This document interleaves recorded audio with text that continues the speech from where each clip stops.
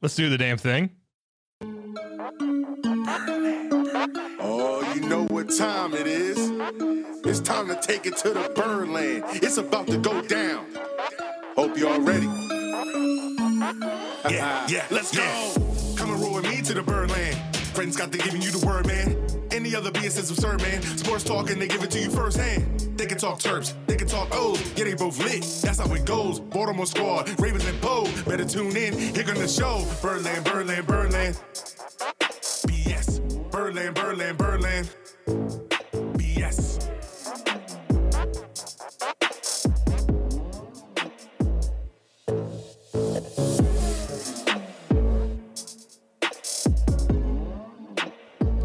It's all about that BS, baby, going into the new year. Happy New Year, everybody. What's up, peeps? Drew, Scott, James, Joe Carlozo in the house. We appreciate you all tuning in with us tonight. Fred and Ryan, obviously not here tonight. They are up in New York, headed up to the Pinstripe Bowl this week to see the Terps take on Virginia Tech. So we'll talk about that here in just a short little bit. First of all, today, obviously, December 28th. We are 4 sleeps away, guys, from the new year. Happy holidays. Happy New Year to all of you BSers out there, all your families. We want to say thank you again for another fun year of running with this show. This is 4 years in the books now that we've been doing Birdland BS. It's all thanks to your support, and the reason that we really do this thing. You guys have given us tons of feedback, tons of love throughout the years. We always appreciate it. It's really been a fun ride. We hope it's many more years to come. And I know that a few people have messaged me and Fred asking us about donations and wanting to contribute to the show. So real quick, if you guys want to do that, there's a link down there. It's called bio.link/BirdlandBS. Takes you right to our website, social media pages. You can get yourself some Birdland BS gear from there. And then there is a donation button. So we appreciate that and appreciate everything that you guys give. It all goes right back into the show. Well, the Ravens, they lost their 4th straight, guys. That they did. It's not surprising, though, because of the injuries and the COVID list that continued to pile up before the game last week. Yeah, it's one thing after another. When the dominoes keep falling, Yeah. So go ahead. All right. So I was gonna say, well, look, I mean, you just got to put it in. You got to put it in the rearview mirror now, and you got another tall order coming in the Los Angeles Rams. So they come back to the bank and they take on the Rams. Look, the playoff hunt's still there. I mean, they need some things to happen, but it's not over yet. Yeah, it's not over. It's not over until we say it's over, until the fat lady sings, so to speak. But no major news in Shell until this week, as we said. And like we said, Fred and Ryan, they're up in New York City for the Pinstripe Bowl. We're going to give you our predictions in the 2-minute warning on that. Hope the guys can. I think they're at a comedy club right now. Yeah, they're smoozing it up. They might. I don't know what time the comedy started. Don't know how funny it is, but we'll find out when they try to hopefully call in a little bit later in the show and give their takes. I know that Fred was hoping to be able to call in, so we'll hopefully talk to them. And this week's rundown, we got a hodgepodge, huh? God, talk about it. So we're gonna have to. We bring up COVID and how it's ravaging sports and what we could foresee them bringing. Coming in the coming weeks. There's a new HBO Lakers show that's kind of interesting. Yeah. It's kind of that. It's satire, but we're going to talk about Magic Johnson's take on history. Harden's flagrant foul. If you saw that, Joe Montana has a docuseries coming out. And are we reading this right? Does this guy stay in the news forever? Jake Paul again in our rundown. Yeah, he's in it again. Stay tuned. All right. But before we get the show started, let's get Drew, the sea why don't legs you out. give us a shout out to our sponsor, man? First time reading the new one. Let's see how I do with this one. See if I can mess it up badly. All right, remember that team over at MD Crash they've been telling you about for the last 2-3 years? Well, they've expanded. Yep, more lawyers and handling a much broader spectrum of cases now. Still handling all of your auto accidents and injuries at work. But now the team at Barris, Hassan, and Herndon can help you with family law issues, with divorce, custody, and child support, etc. And if you're a murderer or you're run-of-the-mill traffic stop, all the time, they're your guys too. You can call or text at 667-220-6500 anytime for any of your needs. So save this number if you haven't yet. Update that MD Crash number. That number again, 667-220-6500. Call or text anytime to get the teams at Bowers, Hassan, Herndon on the case for you. It's a lot more to say now. It is a lot more to say, but you got the murder in there. That's what matters. The murder, and that's the only thing, literally the only thing we care about. All right, well, guys, before we actually get into it, I know I've seen it in the chat room. Breaking news. Yeah, we found out like we literally right found out about 10 minutes ago. Unfortunately, the NFL has given word that the one and only John Madden has passed away unexpectedly at the age of 85. Boom. Yeah, I mean, this guy, not only do we know him for all of the stuff that he did, he showed up in Little Giants with right on the field with the Raiders, but all the catchphrases, Boom, boom, boom, boom. all the catchphrases that were there from him, it was everything. Like, am I wrong? Maybe I'm wrong. Like, not to say he invented it, but like that whole like yellow line drawing on the prompt. Like, like he was the first one. Yeah, he was one of the first to do it. I mean, that just shows you what he brought to the sport, what he brought to the NFL, as a whole. When you talk about what he meant to this. Sorry, getting something that comes up there. When you talk about what he's brought to the NFL, to the game as a whole, obviously, like we said, the head coach of the Raiders. I remember him. We all play a game that's named after him. No, there's a generation that only knows Madden from playing the video game. And exactly, that's sad. It is sad. It is sad. But just memories, things that kind of flood to mind, with some of the calls, some of the crazy calls that he had. I mean, there's so many. The good old. He not only rambled, but he rumbled and stumbled. The isms where it was like not as thick as like Yogi Berra, but it was just those like, what did you just say? Yeah, he did leave you scratching your head sometimes, but for us, like the Buckisms, with the Orioles, right? It was the Maddenisms, but they worked. That was the crazy thing. Was they all no one else worked. could pull that off. He was over here, and then he was here, and then he was over here. Where did he come from? All that stuff. The movie appearances. You talked about Little Giants. I believe he also made an appearance in. I think it was The Longest Yard. He was a major part of the replacements with and the replacements. That was the other one. They called all the games, and so it was pretty cool. Just a lot of memories there. James Drew. I'm used to Drew being over there. James Joe. Any memories for either of you? James, we'll start with you. Like I said earlier, it was staying up late when I was supposed to be in bed just to watch him cover Monday Night Football, because he could tell it without looking at the picture. As much as he would go all crazy and all, it was a good time. I got in trouble many times going down the steps just to watch it, but it was great. All right, Joe. I think for me, I can't remember when he retired, but as a kid, you watched him and he was larger than life of the game, and then you played the game, and that's how you knew him.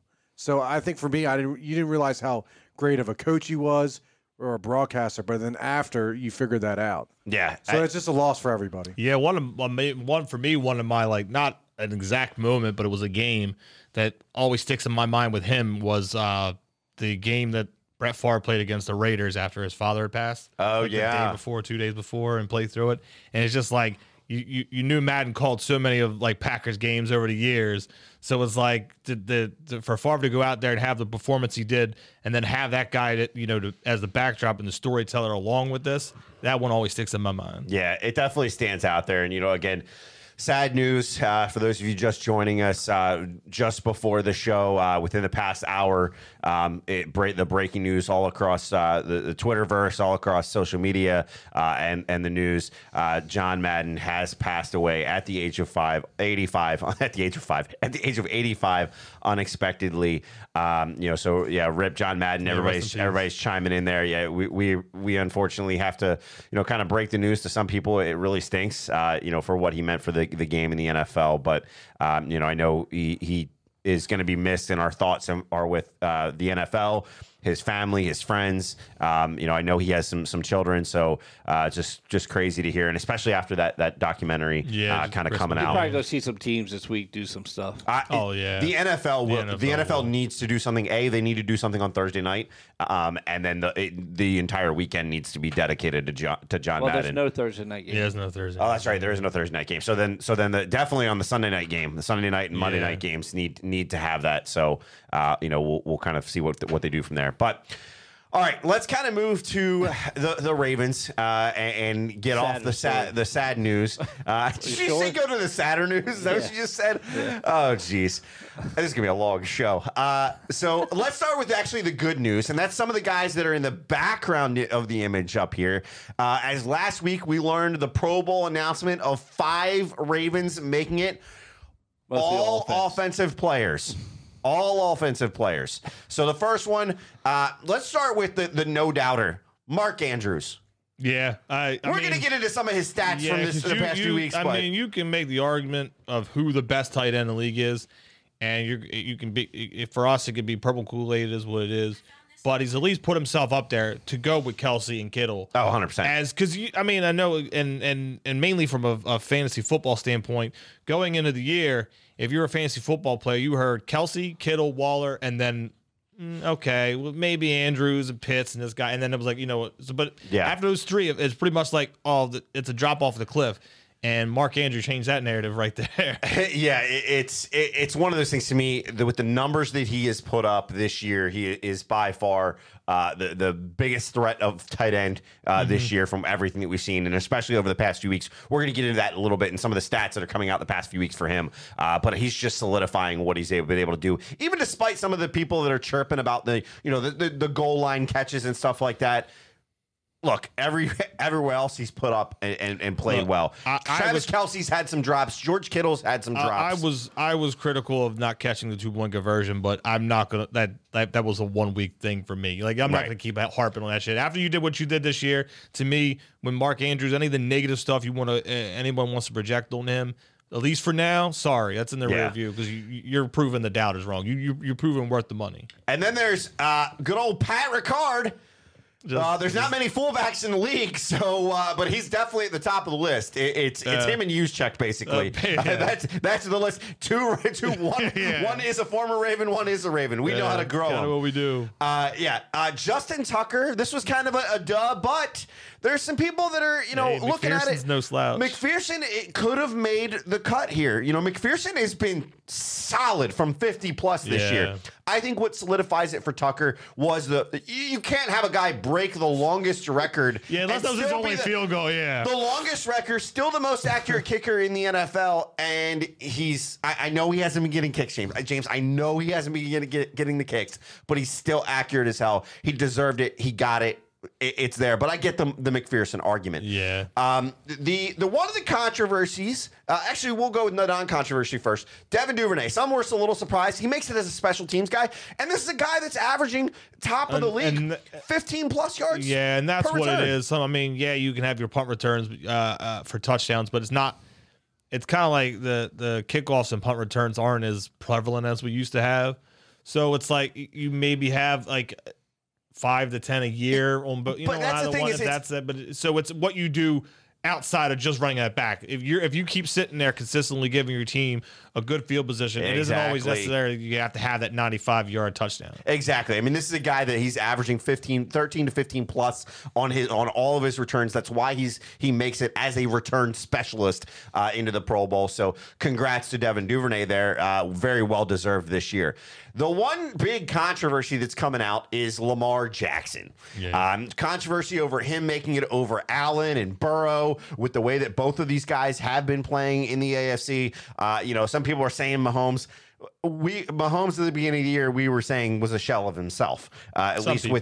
with the way that things were working out there. They had that little muddled area. Yeah. So, but Lamar makes it. Now, here's the kicker for anybody that wants to sit here and go, I don't get how Lamar makes it. I don't get how he makes it. He made it because of the vote of the coaches and the players. That tells you something, people. When the guys that he's playing against go, yeah, this is the guy. This is the guy. Who was everybody scheming against going into the year? It was him. Has some of it been successful? Maybe. Has some of it been unsuccessful? Yeah, because he's been able to make his team it's been a tattered team. Yeah. He's been able to put them in position and won 8 games doing it. Yeah, for me, I mean, personally, I don't. Us as fans, I really don't see the point in us harping on Pro Bowls anymore. Okay, because look at it. Look, look. Okay, so I'm. Who's the other guy with Mahomes and Lamar? Why am I drawing a blank on who the other guy was? Allen was up in the top of the mix. But I'm saying it was Mahomes, Lamar, and somebody else that got it, not Allen or Burrow. Was it Herbert? Herbert. So those Yeah, guys. yeah. Okay, so let's just look at it right there. I mean, if the Chiefs go to the Super Bowl, Mahomes ain't in it. If the Ravens go to the Super Bowl, Lamar's not in it. Herb's, I mean, so one, you already have the Pro Bowl taking away possibility of players that aren't going to play in it because they're in the Super Bowl. And two, by the time you get to that point in the season, half these guys are dropping out anyway. So those 3 quarterbacks, in one way or another, could be dropped out, and Allen Burrow and fucking someone else could be going instead. And there'd be 5 different Bridgewater. receivers. You know what I mean? Like, it's just, I think as fans, you really can't harp on the Pro Bowl for me anymore because it really does come down to all pro for me. Take it. I agree with you. For me. But take the Pro Bowl as a nice nod, especially when it comes. Is a good nod. I'm not saying it's completely, but No. it's just. But it shows it's for the guys that the are noticed. roster gets expanded. It's the same thing as the MLB All-Star game. It gets expanded so much because there's just reasons why guys that were nominated or whatnot. Exactly. So, all right. So let's kind For of me, move. it should be Josh Allen. Let's kind of move through.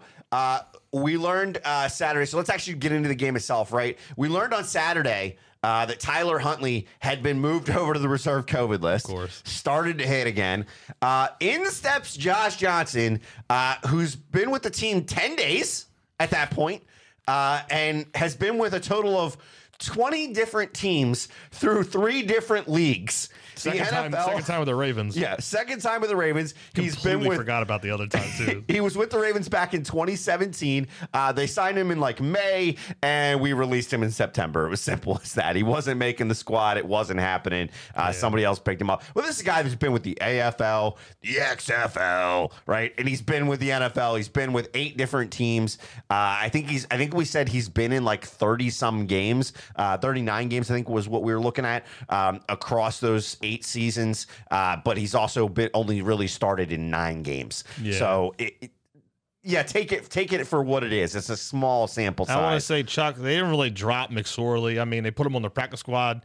You run that risk of someone taking him, and Arizona took him. It is what it is. Yeah, I mean, you have to have somebody on the practice squad, and I think McSorley on the practice squad was better than Kenji Bahar on the practice squad. Yeah. Which that was another piece of news that dropped today. We'll get into that. Kenji Bahar being released, but ultimately, Josh Johnson steps in and ultimately has a serviceable game at this point, considering all the injuries. Now let's go over those injuries going into the game. Total of 32 players were either on IR or the COVID list. Saturday and Friday, we learned Lamar, Devin Duvernay, Pat Ricard, Dalen Hayes, Ben Powers, Tyree Phillips, all were inactive for this game. Pat Ricard was the biggest one. Yeah, and you hit the nail on the head. A guy we talked about him being a Pro Bowler, and that's what's been missing his last couple weeks. So that one hurt. This secondary, demolished. So let's look at the corners, right? Marlon Humphrey, IR. Marcus Peters, IR all year. Anthony Averett, he's playing. Look, and I've really enjoyed his play, but when He goes down. He takes catch that a knee to knee. the rib. That's it. They said he cracked his rib too. Yeah, so he fractured the I rib. don't think he's playing this week. They said they're going to take it day to Yeah, day. we'll see. They may Yeah, wrap it quiet. up and see what he can do. You got to figure something out because you have those guys out. You got Tavon Young who's out. Now, Jimmy Smith was out for this game. He has been activated. We're going to talk about that in a minute. Chris Westry was out for this game. Kevin Seymour played in this game. Robert Jackson played in this game. You're probably asking yourself who? Exactly. All right. Khalil Dorsey, IR. Iman Marshall, IR. Mazzy Wilkins. Yeah. Who? Exactly. So it just goes to show you this secondary was depleted coming into this game. And then you go ahead and you lose Averett. So a lot going on with this game and what winds up happening. They activate Sammy Watkins from COVID. Dalen Hayes comes off the IR this week. They brought up Kenji Bahar, Robert Jackson, Tony Who Jefferson. had, nothing great, but that sack he had was really good. He at least made his presence felt. For who? Tony Jefferson. For Tony Jefferson. Okay, yeah. Then you had Gerard Jones-Smith. You had Isaiah Mack, another guy that got a sack in this game. You had Khalil McKenzie and Jordan Richards, Joe Thomas, Daryl Worley, who they signed to the practice squad and then activated him almost immediately. Yeah. And Tony Poljan, right? The guy that I had said at the beginning of the year, I was hoping to see more out of him during training camp. He gets activated from the practice squad for this game. We saw Calais struggling with his hamstring. He played, but not nearly as many snaps as we usually see him play. We see Broderick Washington really have to fill in there a lot. That's where Mack had to fill in a little bit. So a lot going into this game that really winds up hurting them. But with all of that being said, especially with the secondary, we're going to get into defense in a little bit. The offense had some shining pieces here in this game. One of the things, and credit to Bobby Trossett, who actually, from WBAL, who actually asked Harbs about this. Talk about the receivers in this game. These young receivers that were thrusted into this. Bobby happened to notice, and I went back and looked. He called out the fact that these young receivers, they would get first downs. They were handing the ball to the ref and moving on. None of that first down. None of that. Bro, like, that is a freaking pandemic now. Like, not probably a good, bad choice of the word. But I don't know if you saw highlights from the Panthers Tampa game. They were already losing 36-9 late in the fourth quarter, and the Robbie Anderson's catching first downs and celebrating. Dog, you're losing 36-9. Yeah. Like, I even saw it, and it was really close. I didn't see it blow up on the internet like it kind of did with Chase Claypool.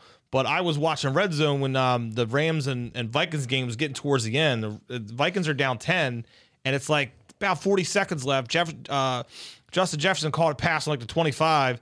And it looked like he was doing the whole, like, drop the football. Like, dude, wait, you got to hurry up and score. What are you people doing? The Ravens, we're not seeing that from the Ravens wire. Yeah, and that was good, especially out of the youth, the young youthful ones. Which is ones. good to see, because I'd rather not have that black eye from people making fun of our players. I mean, you got guys like Prochet that steps up in this game. Yeah. Prochet has 7 receptions for 76 yards in this game. Really looked good. And Harbs agreed. He was very happy with how these young guys were doing it, especially early when they had the fast-paced offense, right? You were doing the 2-minute type drill. It was working. These guys were getting the receptions, getting the ball down the field and charging down the field. And one guy that was huge in this game, and we can't, it's not just been this game. It's Mark Andrews, guys, right? Mark Andrews is clearly the best tight end in the NFL right now. Ravens MVP for me. 100%. So there you go. Game ball to Go ahead. I'll let you go off on him. Go ahead. Guy. So, I mean, he had another 100-yard game with a touchdown, but on the season, 93 receptions. That's 10 more than all other tight ends. Yeah, a guy like Kittle's had injuries, but it is what it is. That still happens. So he's at 1,187 yards receiving. That's 121 more than all other tight ends. Travis Kelce didn't play this week. 9 touchdown catches. That's tied for all tight ends. 69 first downs, which is like a huge stat for tight ends because, you're automatically almost over the middle. First downs. So that's 11 more than any other tight end. 18 catches of 20 more yards. How many times have we seen him catch the ball and run? I mean, that's been like the major cog of the last few weeks. 3 more than all tight ends. So he's leading all those categories I brought up. And it's, you know what I mean? He's, I'm going to mess the number up. 15. I think he's 15 yards away from setting the Ravens franchise record on the season. Yeah, so he's definitely up there. I mean, and look, he earned that Pro Bowl. And here's the thing. Per NFL and CBS, Andrews is the only tight end in NFL history with 10 plus receptions, 100 plus receiving yards, and a receiving TD in 3 straight games. The only tight end in history to ever do that. Right? You're talking about a guy that's having some of the best numbers of his career. I think the number in the last 3 games, he has a total of 376 yards. The most, right? It's crazy in the past 3 games. And that's most in the NFL out of all receivers. And because you think guys like Kupp and all that, he seemed to automatically have a 100-yard game. Exactly. It's amazing to see. It's just been working out. And then you have guys, Brown in this game. Brown gets 47 yards. He had like 55, I think it was, but he's 47 away from having 1,000 yards. So, and the Ravens haven't had 2,001-yard, two 1,000-yard receivers since back in the inaugural season. Yeah. So it's just been crazy. It's still be cool to see, even if you're limping towards that. It's still cool. Yeah, to see. And it's good to see this offense work. Now, the only thing that I would say is Greg Roman proved in this game to me that The problem is him. Yeah, and it definitely like proves that like if he doesn't have a mobile quarterback, then like his scheme is just pointless almost. Like you don't have that crutch, you know what I mean? Like at least When you don't have enough of a run game for him, it doesn't fully work out. I mean it's nothing we haven't seen. Yeah, we haven't been talking about. Look, this is Greg Roman kept this so vanilla and tried to throw so much against this offense. When you look at the numbers for the Ravens in this game, Josh Johnson had 40 passing attempts. I don't want him having 40 passing attempts. I don't care how down they are. Like, but we've talked. The biggest thing that we want, how are we all saying the easiest way to have this offense work is to have a balanced attack? Mm-hmm. Okay, 40 passing attempts, 16 rushing attempts. Yeah. You barely even let Devontae Freeman or Latavius Murray get the ball going. Freeman gets the TD, but they averaged 2.4, 2.8, yards per carry. Freeman had 6 carries.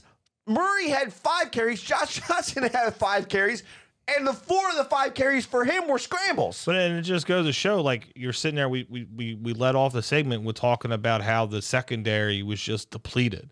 The defense was just depleted. Well, your offense has to help you with that. So even though we've been having injuries on defense, at least the offense have been able. You know what I mean? Like you look at a game with like Huntley against Packers. If you would have been running, you know what I mean? Like you played it a little bit different than this week. If you would have been doing that, it would have stayed a blowout. You would never had a chance to make the comeback. Yeah. What is your guys' take? I mean, did Greg Roman prove that he's the problem here? Yes, because I didn't watch much of the game because I had family stuff. But the first drive I watched with my father-in-law, Eagles fan. I know he made me watch the Eagles. They went down the field and just kicked their ass. Literally kicked their ass. They should be running 2-minute drill all the time. They don't have the O-line, and they don't have the running backs. So Greg Roman definitely is a problem because he can't evolve. All right, James? There's nothing to talk about. We've been talking about it all year. It's like beating a dead horse. It's Roman has to go, and someone else has to go. Yeah.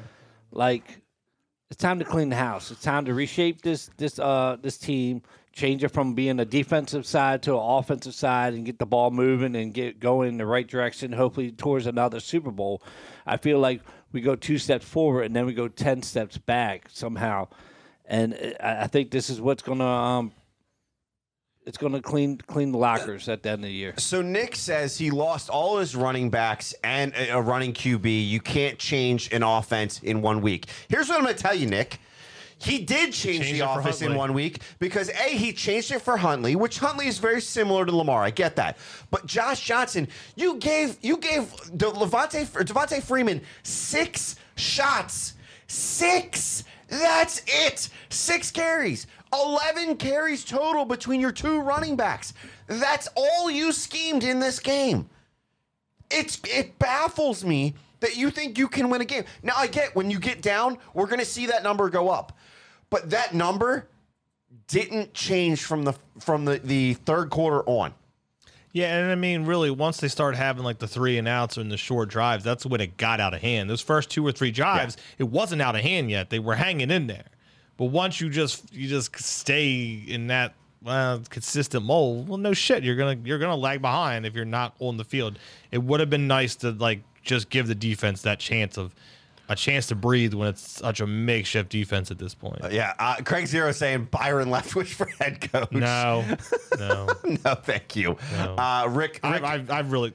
The Jacksonville better not do that. Yeah, Rick says if front office don't get rid of Roman this offseason, then we know what to expect next year.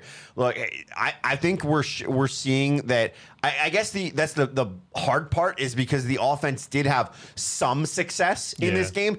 And Josh Johnson, we talked about him earlier. Josh Johnson really looks serviceable in this, right? He really came in. The system really requires a mobile quarterback. It does, and that's the problem. I mean, I think his highest for like a year was like 139. Like he's not a mobile quarterback. But he comes in and he's 28 of 40. Right, which when you're asking a guy to pass the ball 40 times and he's scrambling out of the pocket, 28. I mean, it's not horrible. Now I know that you can look at Joe Burrow's number, but Joe Burrow, for his what he had a somewhat of a running game, and we're going to get into that in a minute with Joe Mixon. But they were able to make the most out of what they had.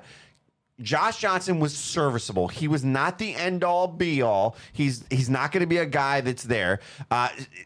I get that you didn't have, the normal personnel in this situation, but, you did have your running backs. You had your two running backs that have been getting you yardage. Been here for long enough. You've had two running backs that have been getting you yardage for almost the entire season, 3/4 of the season, especially with Freeman, that he's been getting you yardage, and he's really been on the upswing here. But that's one of those things that you really got to give them the shot.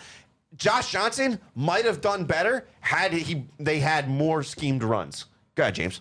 At first, Scott, I'm going to actually agree with you on this time. If you look at the Saints-Miami game, all of them, you go from having Winston to Taysom Hill, two different style things. Right. But he adjusted. He adjusts to what he has to work with.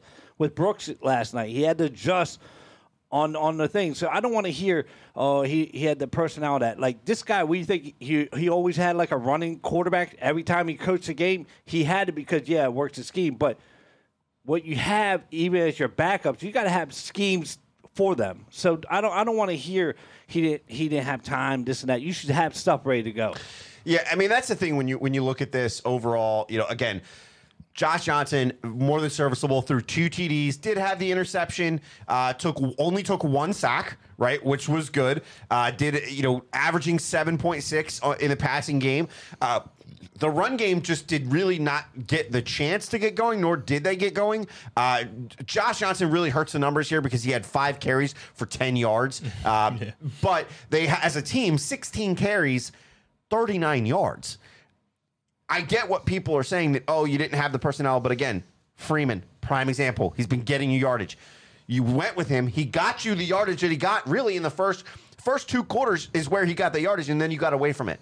Sometimes you got to chip away. You can't. I get when you get down, you're trying to throw to come back, right? Mm-hmm. But what is this team built around? It's built around the run game. If you can have a successful run game, you'll have a successful passing game. It's been working. It worked last week, right? It just didn't work this week. So I have a question that a subject to bring up that just kind of popped in the head this whole time we've been talking, and it's something new for Roman. Since at this point, I know like 95% of the fan base is ready for Roman to go away, and maybe there's some select few other people in the organization. But at what point, as like say Ravens fans, do you stop directing that question at like each other or at the coaches, and you take that to the owner? What does the owner want? Because you know what I mean? In the past, going into that 2018 season, the way Bisciotti was talking in the offseason before 2018, it was like, man, like this. It seemed like he was putting somebody's feet to the fire. This is the season, man. Like without saying that directly, because obviously no one really is going to say that directly if they're any good of an owner or a coach. You know what I mean? But it happened in the past, whereas like you said, you started feeling that fire. The season was going along. You switched to Lamar. And then you have 2018, 2019, you have the run that we've been on. So at what point, like us as fans, stop sitting there thinking, all right, why is this guy still here, and blaming the coach for hiring him or, keeping him along, and you start blaming the owner for not thinking, all right, we need to make this change whether you like it or not. Maybe it's just a subject to broach. I don't know if I'm talking out of my ass even. No, I think there's something to be said there when it's continued issue after issue that we're seeing, right, as fans. Now we're not privy to some of the information, so that's the downfall, right? Does Harbaugh have an influence on this, or is this all Roman? It really seems to be Roman because this is his MO, right? No matter where he's been with 4 different teams, it's the same scheme everywhere he goes. It doesn't leave to be a head coach either, so right, he's not getting that anywhere. But look, here's the other side to this game. This game was not lost by our offense. This game was lost by our defense, but expectedly. Like it's a shell. It's not we talked about how many. If this happened in week 2 or 3, so then you're sitting there saying, "What the fuck?" Your defense was able to get some pressures on Joe Burrow, right? I know he took a few hits. One of the flags was a BS flag, as far as I'm concerned. But your 3 guys that got sacks. Isaiah Mack, Broderick Washington, Tony Jefferson. They're all backups. Yeah. They're all guys that you brought up from the practice squad. What does that tell you? Right? That's depth. That's great. Good coaching on that side of the football. Good coaching, right? Which we've said with Wink. The only thing that had me scratching my head with Wink in this game, did you guys notice the minimal blitzes, especially early in this game? Right? We talked about last week. Get the pressure on Joe Burrow, and you make him scramble. You'll force him to make errors. Yeah. We've seen it. It doesn't happen in this game. They stuck in zone coverage almost the entire first half of this game. And Burrow said it. They were in zone coverage. It wasn't working. Even when they switched it, it wasn't working. And that's the thing is that I'm sitting there thinking, like, I'm watching the game going, guys, something's got to change. You can't. The front was getting some pressure. But you have to put a little bit more pressure on Joe Burrow and just expect if your guy gets burned, great, you get burned. They're doing it anyway. Right, exactly. Like they're throwing on you at will it anyway. If you at least got to get that pressure in there, where like, yeah, you might leave a corner on an island or something, but even when you were playing the defense that wasn't with pressure, these guys were still seemingly on a goddamn island or finding that open spot where it's just putting it right in that open spot. You could have handled Zona maybe a little bit more with Averett out there longer if he doesn't get injured. Maybe you can do it spot, but you got to have some pressure there. That we did see them, wind up sending Tony Jefferson on a safety blitz. He winds up getting in there, getting the sack. We saw Isaiah Mack climbing through the line, literally clawing his way through the line, getting to Joe Burrow, getting the sack. Broderick Washington on that front. Broderick Washington, I know that some people are high on him, but here's my issue: is that Broderick Washington, he's not the guy that you would want in there when Calais is out. Yeah. Calais being, not out there, you're putting Broderick in, and it creates an obvious hole most of the time. Now, again, he gets some pressure in this game, it works, but we feel it when we don't have the combination of Calais and Big Baby out there, we feel it as an offense. It really hurts. Now, they did when you talk about what they were, kind of gave up, Joe Mixon had 18 carries. Now, with the name Joe Mixon, usually 18 carries, we're probably talking 100-plus yards. They held him to 65 yards. They held him to an average of 3.6. His longest one was 19. He had 1 TD. Burrow did have to scramble. Again, the pressure with Burrow. He had to scramble twice up the middle. He found a hole, 11 yards total. Well, 12 of that was one play, right, where he runs up, he scrambles, gets the 12-yarders. The only other guy was Chris Evans. He gets 1 carry, 1 yard.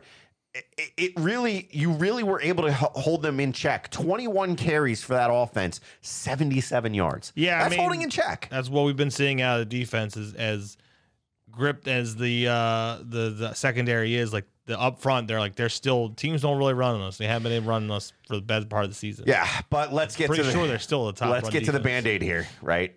Wink. The story that was going into this game was Wink Martindale chopping off of the mouth. And we're going to say, I'm going to put that in air quotes, chopping off the mouth, because he says, look, the guy's in his really, truly his second year, right? He got injured in his first year. We injured him. He got injured, didn't finish the season, which I think is more of his motivation than the whole, running up the score. It's we took him out, so he wants to come in and prove that he could beat us. But he says, don't go putting the Hall of Fame jacket on this kid. I don't see what the problem was with that statement. People say worse about Lamar. Exactly. People have been saying and still say worse about Lamar. You know what I mean? Like, but at the same time, it was non-factor to me what he said. He comes in, he goes 37 of 46 for 525 yards. Now, here's the thing. You did this against what could arguably be a 4th-plus string secondary. Yeah. These guys are not even on some of them were not even on practice squads 2 weeks ago. I mean, people could call it purple Kool-Aid all you want. Like, it's exactly right. Yes, you did what you did earlier in the year. But even then, it's not like it is now, but it wasn't like you were at your full strength.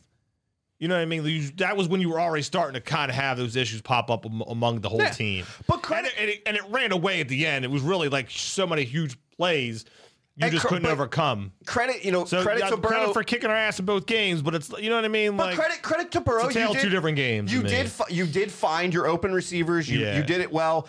T. Higgins absolutely mossed 2 guys, in that game. He had that great catch down there. I think it was like 40 plus yards, but good. And that's the thing. Someone already said, I can't remember. Like, you're starting to see from this kid, he's already kind of running his mouth a little bit. First, let's get through a whole season healthy. First, let's do say that, because yes, they've kept him upright more than people thought. Because when the draft time, it was like, oh yeah, you're going to get another weapon and Chase, but you have a tackle sitting there, a couple tackles sitting there. Maybe you need to keep this kid upright if he's going to be a franchise guy. One, so you got that. Two, you guys are only at 9 wins. You're not like sitting here at 12 wins and coasting. Yeah, but here's for being super healthy and avoiding this COVID as much as you guys have had, you've also blown a lot of games where like you guys should have already have this division underway. I don't expect them to win next week. So I agree with you, but there is something to be said when you look at the stat line, right? When you look at the stat line, this was from Field Yates. Credit to Fred for sending this to us. Joe Burrow has thrown he's 25 years old. He's thrown for 4,165 yards this season. Joe Mixon has run for 1,159. Jamar Chase has 1,163 yards receiving. T. Higgins, 1,029 yards receiving. The Bengals are the first team in NFL history to have a 4,000-yard passer, a 1,000-yard rusher, and 2 1,000-yard receivers, all that are 25 or younger. Mixon's 25, Burrow's 25, Chase is 21, Higgins is 22. They know how to draft. They know how to. They've put themselves in a good position with this. So I get the piece of the confidence and everything, right? And some of that comes from what he did. And I like him, but I'm just. I get it. I know like some him. people are that he went to the Bagels. I like them. I know some people are chiming in and saying like, he's a bastard. Look, I'm not that angry about getting our ass kicked. First and foremost, I'm not. Okay. Like we said it enough. We keep using it as a crutch at this point. That secondary is garbage. But the fact of the matter is, when it's getting to be like 4 minutes left, you're not gonna. You know what I mean? The time is so much against you that anything can happen. I know you're gonna do that. I know you're gonna do that. But there's no fucking reason for you to be like under 2 minutes and still be on that field ready to take a hit. And that's fine. That's fine if you want to do that, Bengals. But keep fucking doing that shit. And when someone a defensive tackle falls on this fucking kid, don't go blaming that guy saying it was a vicious hit. Because the kid didn't have to fucking be out there. I'm not the only one in the room. We're going down this path. Let's go controversy, right? Because the controversy is them running up the score at the end of the game, winds up being 41-21. They're passing at the end of the game. It is what it is. It happened. You obviously have a huge problem with it. You don't like it. So I don't like it. I don't also necessarily see it as running up the score, staying out there in the fourth quarter necessarily, with you saying still come up it. But the fact of the matter is, when like it's under 2 minutes, because the very next fucking play after you threw a ball down the field to put you over 500 yards, you took a knee. You could have been running that ball and running out the clock. Didn't the Ravens run the ball to try to get a record? Did you have a problem with that back then? I thought it was stupid then too. They did it, and it happened. It is what it is. But at the same time, you have the game in hand. You were going for a record. So you're just lumping it on to put some chip on your shoulder. Like I said, that's fine. But if you do that again to someone, and a guy comes off the edge and hits him late and he tears his ACL again, I don't want to see shit on social media about, well, that guy's fucking dirty. No. The guy shouldn't have fucking been out there. I know I'm not the only one that could be chiming on this. Look, we talked about it a little bit, so I don't know if you guys want to chime in. But I get it. I'm gonna put my 2 cents in here, and then we're gonna go to these guys. So here's my 2 cents. I'm a little bit like I get it. But at the same time, I don't have a problem with them. It's playing till the last minute. Now, I get what you're saying about 6 minutes, 2 minutes, whatever. But here's the deal: we have seen this team now. It is a different team than what it was when they did it. But how many times have we seen this team come back from a deficit? Right? We've seen them do it. Granted, it's been under a different quarterback situation, did a little bit different scheming. You had different players out there. I get it. But you have seen this team face adversity and overcome or almost overcome multiple times this season. This wasn't just it just hasn't happened once or twice. It's happened all season long, right? So if I'm Cincinnati, I'm not letting off the gas because I can't let off the gas and let them back into the game, right? If I do that, I'm giving them the chance to do it. We've seen them come back from a 17-point deficit with 5 minutes left in a game. I don't know what game But not you're with 2 watching. minutes left. I don't know what game you're watching. I didn't see starters on defense at all. So even if Ravens came back, Again, I get it's a you're different. already through 400 yards already. Another 200 is not going to matter, dude. I get it. It's a different set of personnel out there. I get that. My There was point no is coming back. It's a team mentality. We've come back but here's- again. We came back from now- 17 You're not points coming down back. with You're not 5 minutes coming left back. and made it a one-score Now, game. I'll have the extra rebuttal though. Win. The game that Tucker kicked the onside kick, we were with 5 minutes What left in the game was game. We were this? down by 17. What game was this? Was that What? Pittsburgh? The Pittsburgh game. Okay, they're Pittsburgh. But okay. We were down by 17. Here we're down by 20. It's not much different. Did you see what Joe Burrow was doing against the defense? I could have fucking threw for 500 yards. Which is why they didn't want to let off the gas and let the Ravens back in it. I get it. What I'm we're just talking saying. about, But they Greg should have been Romans running the ball. can't give the ball to Freeman and do this and that. We worry about him coming back. There was no You can coming run back. the ball and you can still throw the ball and you can throw the ball for the first down marker and that's it. When you're fucking heaving it down the field, that's running up the score. If And there's that's an open man and you're listen, throwing to an open listen. man. Okay, and I still I go to get my it. point. So my counter argument to you is, if it to me it's not to me it becomes running up the score when you have stuff after the game from Burrow talking about how they had a chip on their shoulder because they kicked their ass last year. When we were kicking your ass, we were running it down your throat, and Joe was out of the game in the fourth quarter. And the second time we kicked your ass, you weren't on the field because you tore your ACL because you were out there behind a shitty offensive line who's still just a little bit better. So that you're mad goes at to him my because he point. felt like he had something to prove? If you can't sit there and think it's called just, it ain't running up the score, we're just making sure we don't lose and have a comeback, and then sit there and say, we had a chip on our shoulder, so we were just pedal to the metal and sticking it to them.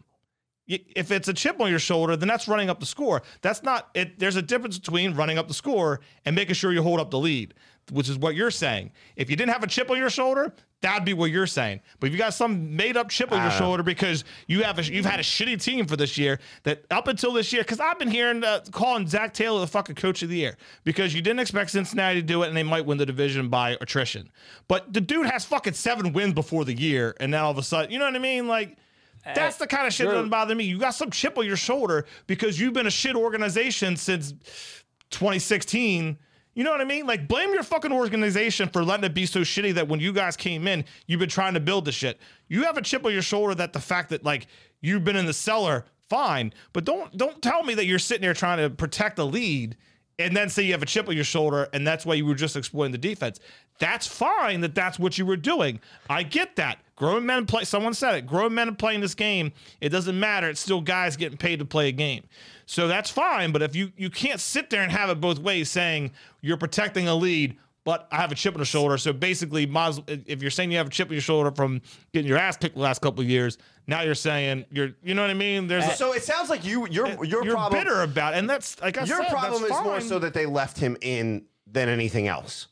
Yes, because it's not. It's the way you were doing it. I So let me get ask you: your argument. if they put their backup in, their backup does the same exact thing. Are you still pissed off? No, How is that any different? because if it's you're running like up they the score? said, it's a fucking grown men playing the sport. It doesn't All right. matter if it's Well, shit. But that's what I'm saying. Keep doing that shit. But when he gets fucking knocked out, do not blame whatever DN for any fucking team that does it.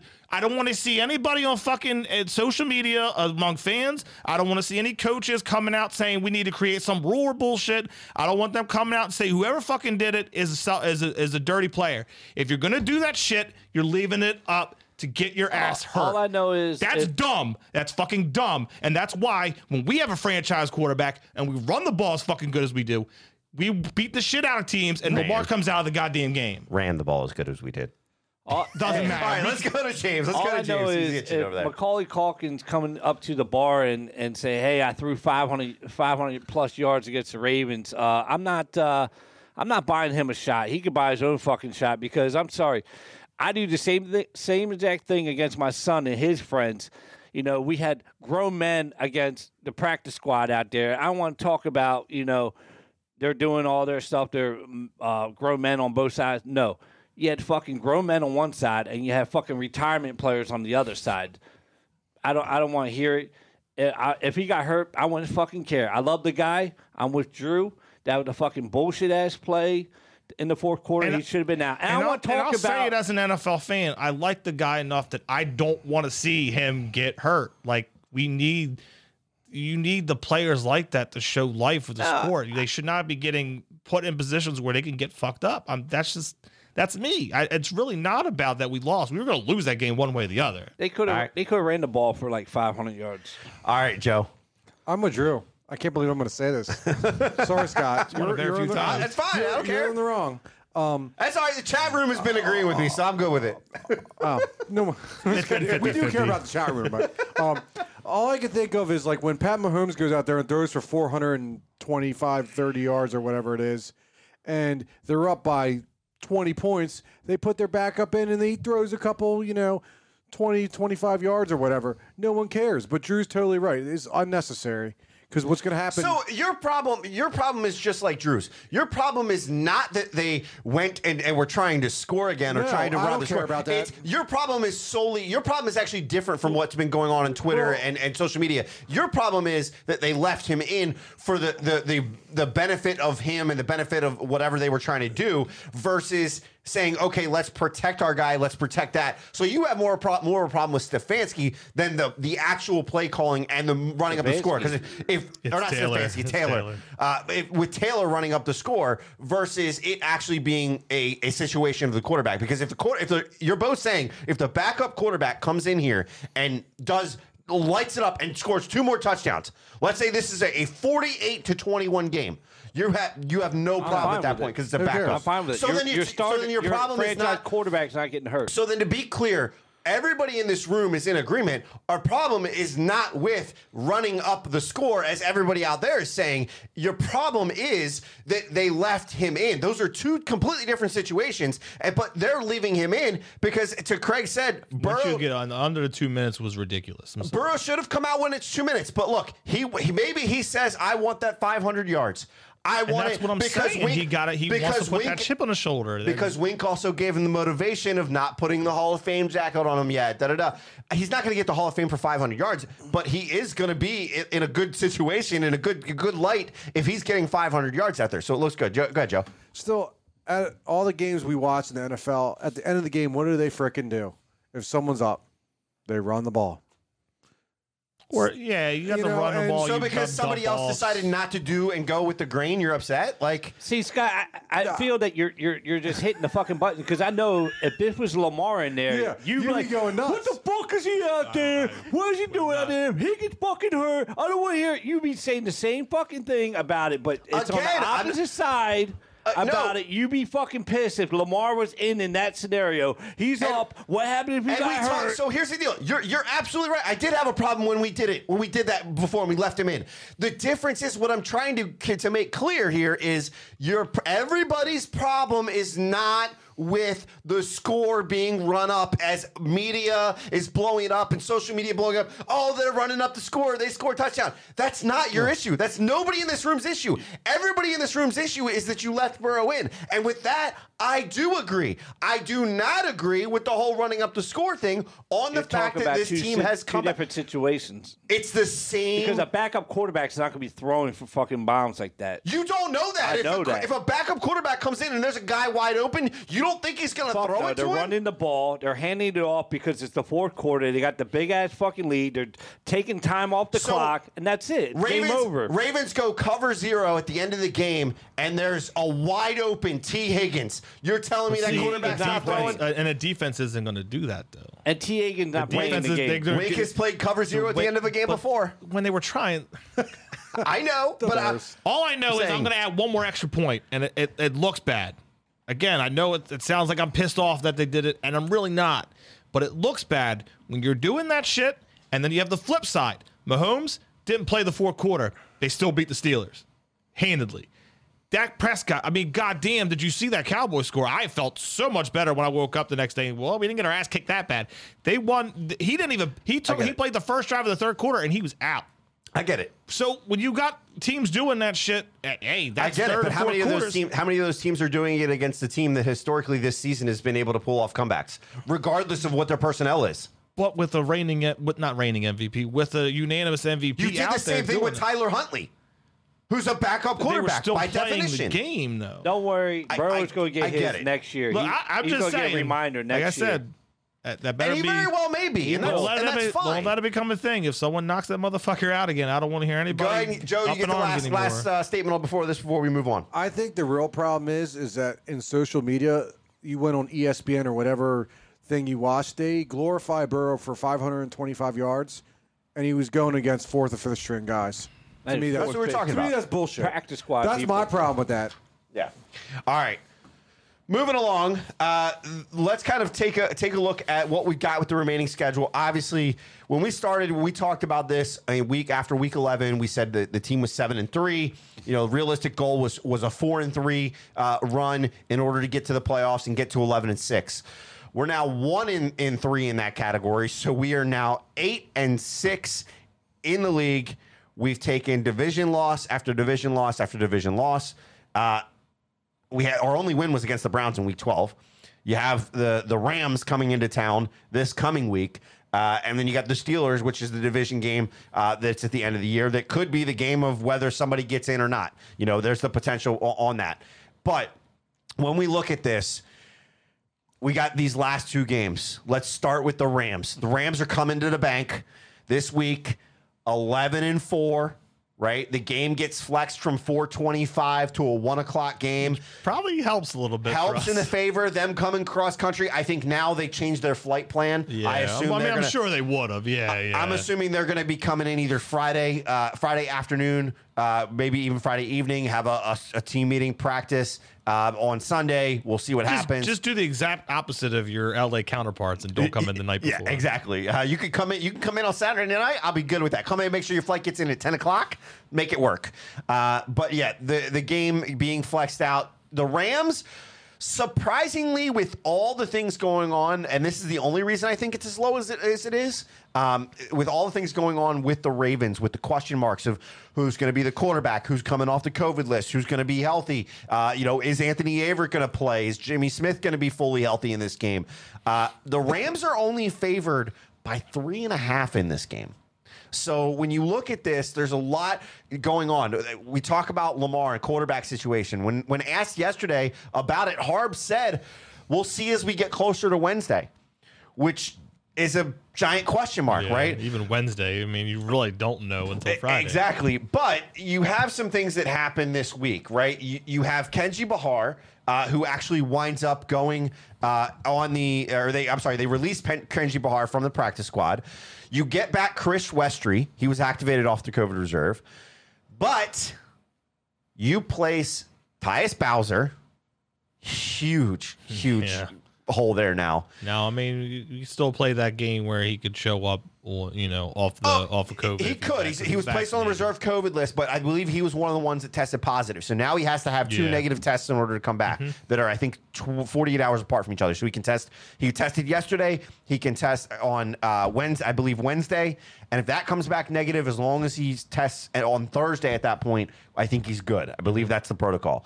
So hopefully, cross our fingers, he's there.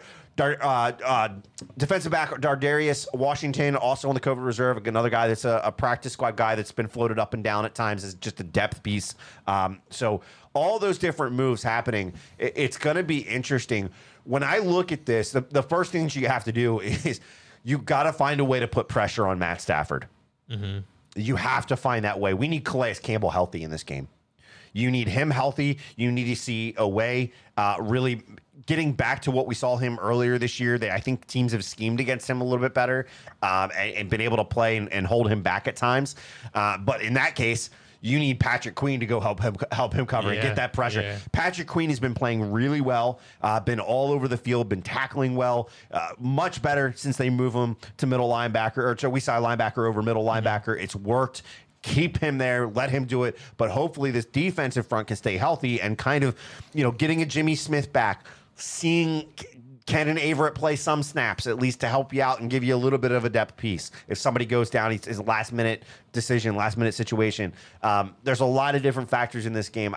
We're not going to get into predictions just yet, but is there anything that you're looking at when you're looking at this game going, we need to be able to do this, this, and this in order to be competitive in this game? I will say we already said it, like with the running the ball, because the Rams, I think you think of Donald and Ramsey, and you think of this defense, and you think top 5 defense type of thing. But that's not necessarily the case. You're like, yeah, you still have those studs. So, Ramsey's still one of the best corners in the league, and Donald's still goddamn Donald. But you can run on them. Madison had a good game against them. Like, it's to me, if anything, like if you stick to the run, you get that run back in there, and it works, then stick with it. And try to get that time of possession on your side, because we said that when things were gravy for the Ravens, time of possession.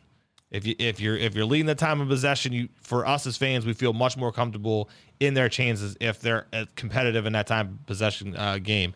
But if it's another issue where you're just lagging behind that time of possession, it's gonna be another long day. All right, Joe, where do you see this game? Like, what do we need to do to make this game a competitive game? Because on paper, it doesn't look to be right now. I really think they got to bring the blitzes. Blitz them all day.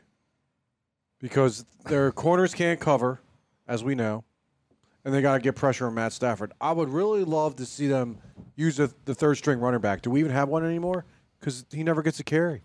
I don't know. I stopped talking about him. I know, but Freeman and Murray just aren't getting the job done. Give it to somebody else. I would disagree with that. Freeman's been serviceable, but Freeman's been more than serviceable. It's not pretty, but they do the dirty work when it comes to running a lot of time. Up until last week, Freeman was averaging 3.6 yards per carry. That's what you need out of a running back. Your bell cow running back needs 3+ at the minimum to put you in position on 3rd and 1. That's what he's doing. The problem is you have to scheme him and give him the chance to run the ball. I don't know if maybe they're pulling it away because of health or whatever it may be. Murray, at times, has been so much more up and down this season. I haven't liked it, but it's one of those things I think when you look at it, it's got to come down to, in that aspect, you got to give Freeman the chance to run the ball. Yes, I know last week didn't look great, but you got to give him the chance. James, where are you at in this game? What do we need to do to win? Hopefully we can go to church early and do a lot of praying. You're just praying. That's all you're doing. Where's the button, Scott? Hit the button. We need it back. Right. It's gonna be. I think it's in here somewhere. It's gonna be ugly.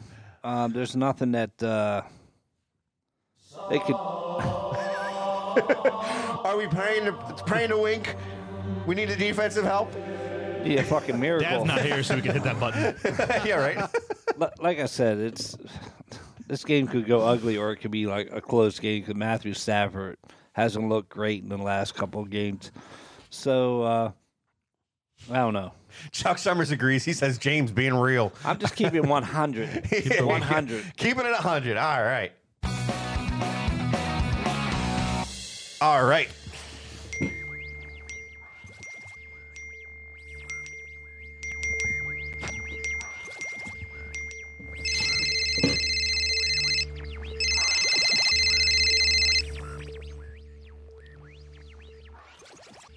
All right, James, it is time for our social media shout out presented by Liquor Stop. Who do we got out there? Who's been chiming in? Well, any good comments? Everybody's been chiming in. I was a little worried because, we're Fred. I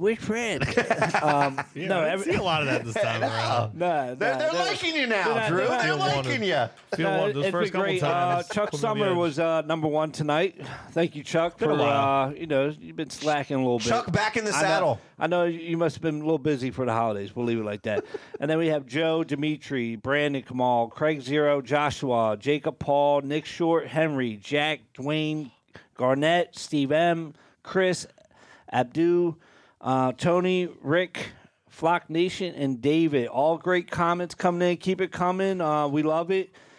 We just know, like I said, this is going to be 0-2 for the end of the year for the Ravens, and We're going to sit back and watch these locker rooms get cleaned out. Nick Short said maybe Madden can help us now. It's too soon for that. That's messed up, dude. That is messed up. You need a special code. David Missler says, can we release a vial of COVID on the Rams team plane otherwise to make sure that it It's like happens? snakes on the plane. Motherfucking snakes. So Craig says, Scott, I don't care if we win these last 2 games. I want to see the Ravens fight to the bitter end because it's a cultural thing there. And I agree with you. I think we have the ability. We've shown the depth. It's just going to it's going to suck. Jacob Paul chiming in says, yes, it was 24 hours apart that the COVID test has to be done. It looks like some people are really chiming in. Here you go. David Missler, hot take. Kupp and OBJ will show off in this game. Hey, hotter take. Fuck those guys. It's a guy named Van Jefferson. So Rick, I know I haven't seen you before in here chiming in a whole lot, but Rick chimed in this one. He says, we actually did better than I thought I was going to do in that game, or better than we thought he was going to do in that game. Have to give him props for staying in it as long as they really did. And really that's what we were talking about, right? With Josh Johnson being a serviceable quarterback, in that situation, they were able to put up 21 points. They did have success. Could they have had more success with more of a running game, more scheming, less passing attempts? Yes, I do think that could be that case. So that's kind of where we're going. Scott, who for head coach after Harbs? I don't know. Harbs isn't going anywhere this year. Harbs is not going anywhere next year. He will be here next year. If anything, it'll be Roman going away. And really, I know that Craig, you were sitting there saying Byron Leftwich. Of the names and people that have been out there, I saw one on Twitter today that I actually had me kind of go, I'd be curious because he does have a good take on the game and understands the game a lot. Louis Riddick does a good job at analyzing the game.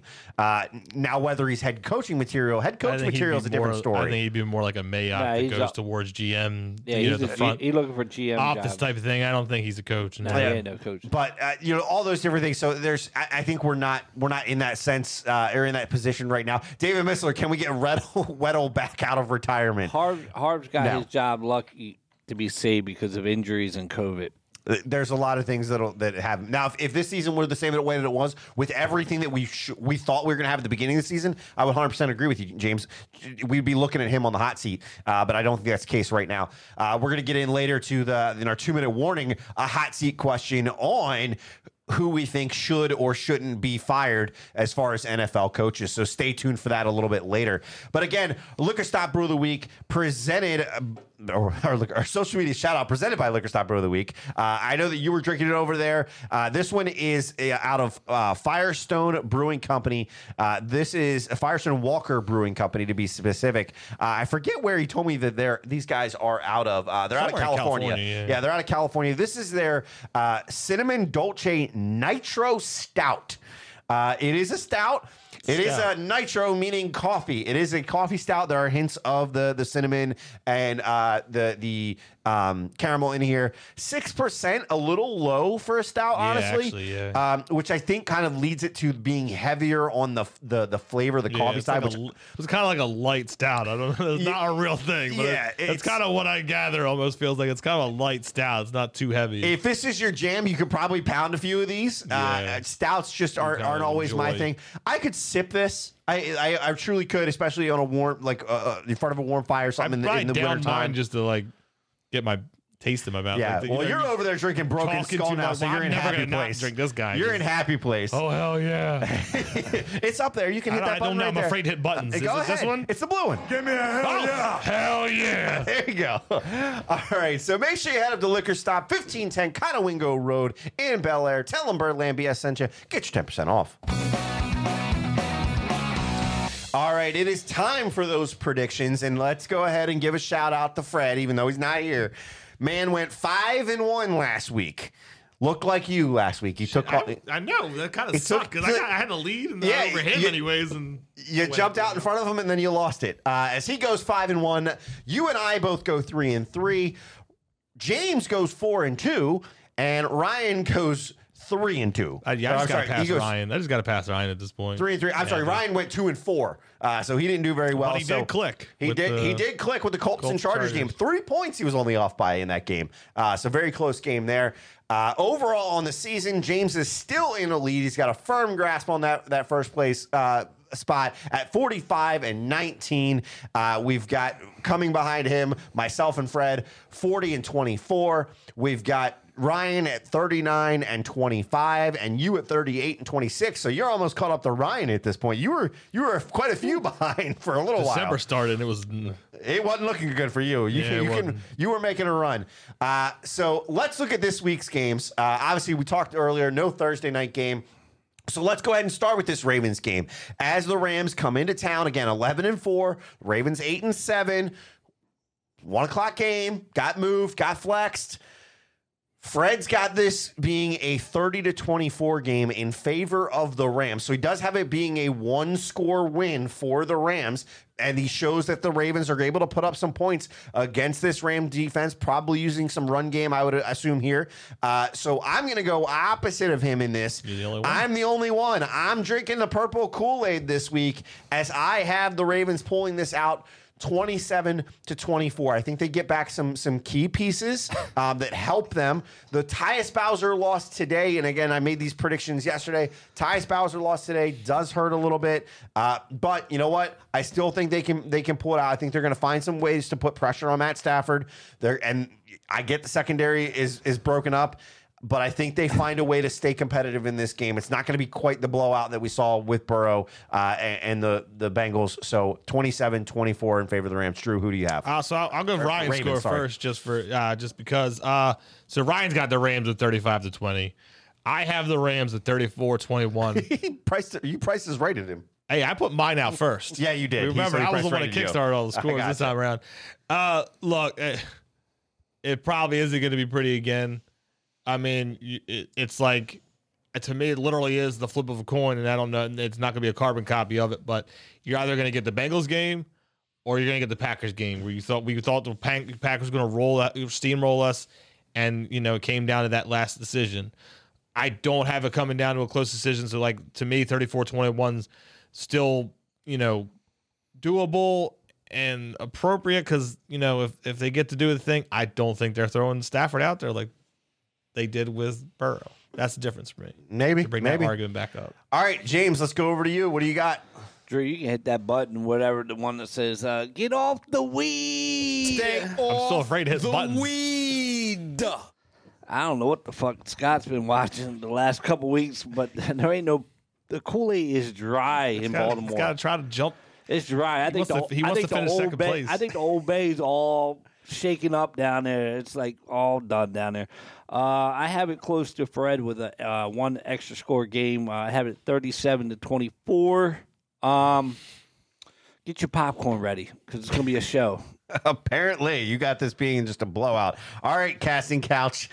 All right, make sure you write these down. What do you got, Joe? Write it down. Hold on. Write it down. Since we prayed to St. Wing, I got it. I'm going 28-17 Ravens. 28-17. Get off the weed. All right. I mean, look, the better part of the month, I've been sitting there going well, I went with this team because I wasn't doing it this time around. Why not? All right, so let's go to the Sunday night game.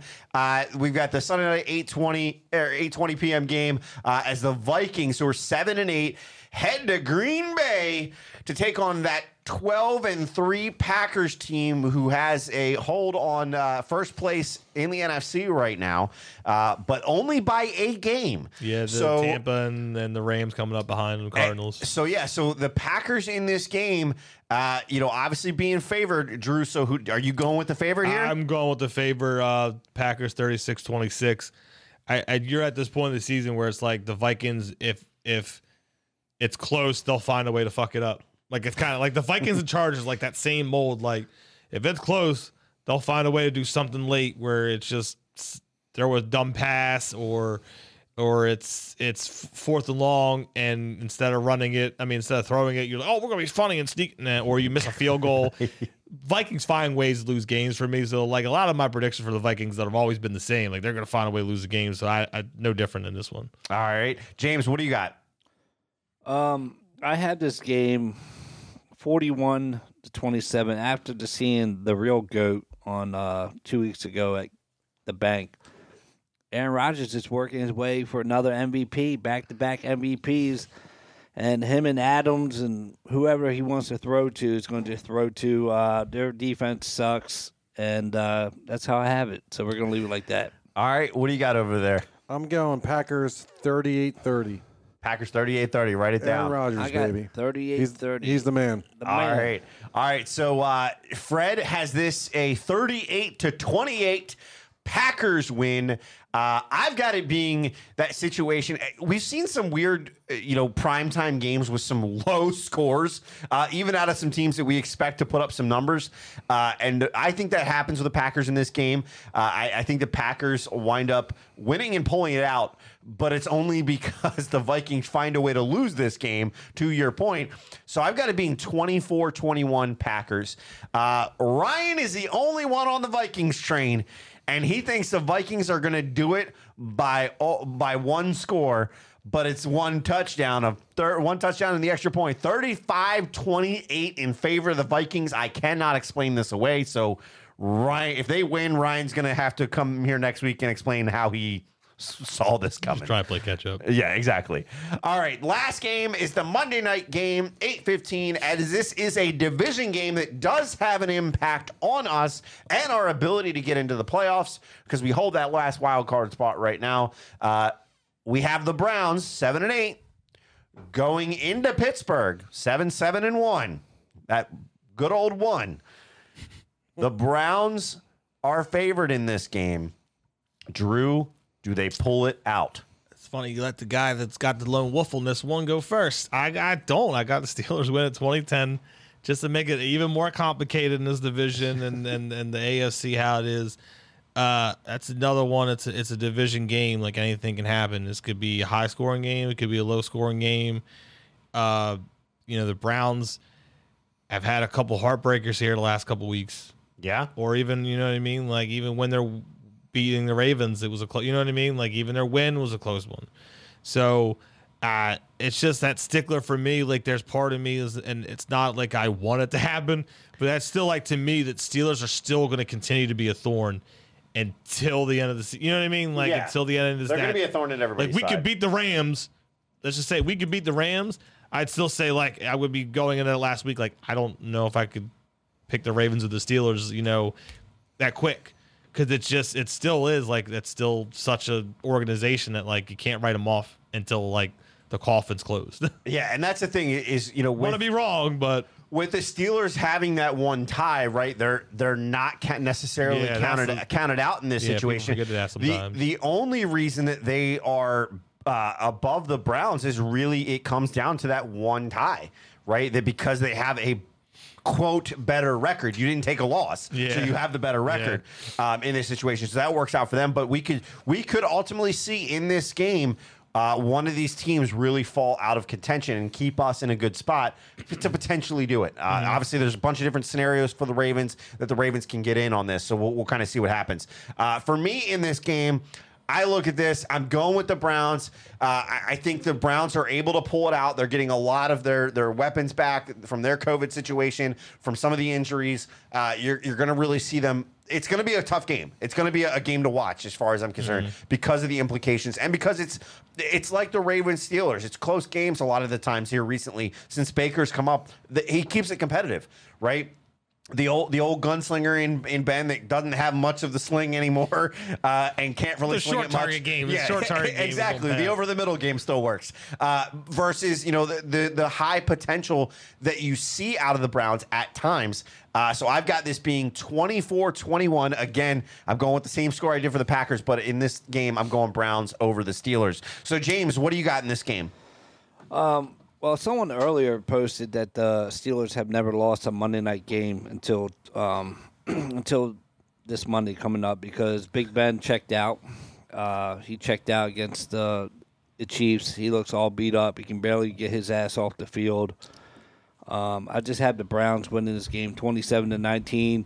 I think Nick Chubb is going to eat that defense alive, and Baker's going to throw a couple touchdowns and beat Baker. He'll be like, this is what I do and all this bullshit. Get ready for his next Progressive commercial. But, Ben's going to be he's going to get a loss at home for his last home game, and then the Ravens will finish him off. So That's Joe, all I which- have to say. All right, Joe, what you got? Real quick, I'll do 28-20 Steelers. 28-20 Steelers. Why are you going Steelers here? Well, he just said it's Big Ben's last home game. I think that's going to play something into it. And I really think the Ravens are going to win this week. So it's going to come down to the Ravens and Steelers the last week of the season because that's what the NFL wants. All We're right. still not going to get in because Bengals are going to win the division. Who cares about the Bengals? I don't give a shit about them. All right, well, we'll see what happens. I saw a lot of people chiming in out there. David Missler, maybe a 10-10 tie. This guy's been watching too much James. Yeah, right. James last year, he was doing ties all the time last year. Yeah. Oh man. So, all right, we appreciate you guys with all of your picks. Stay tuned for next week. We're gonna see.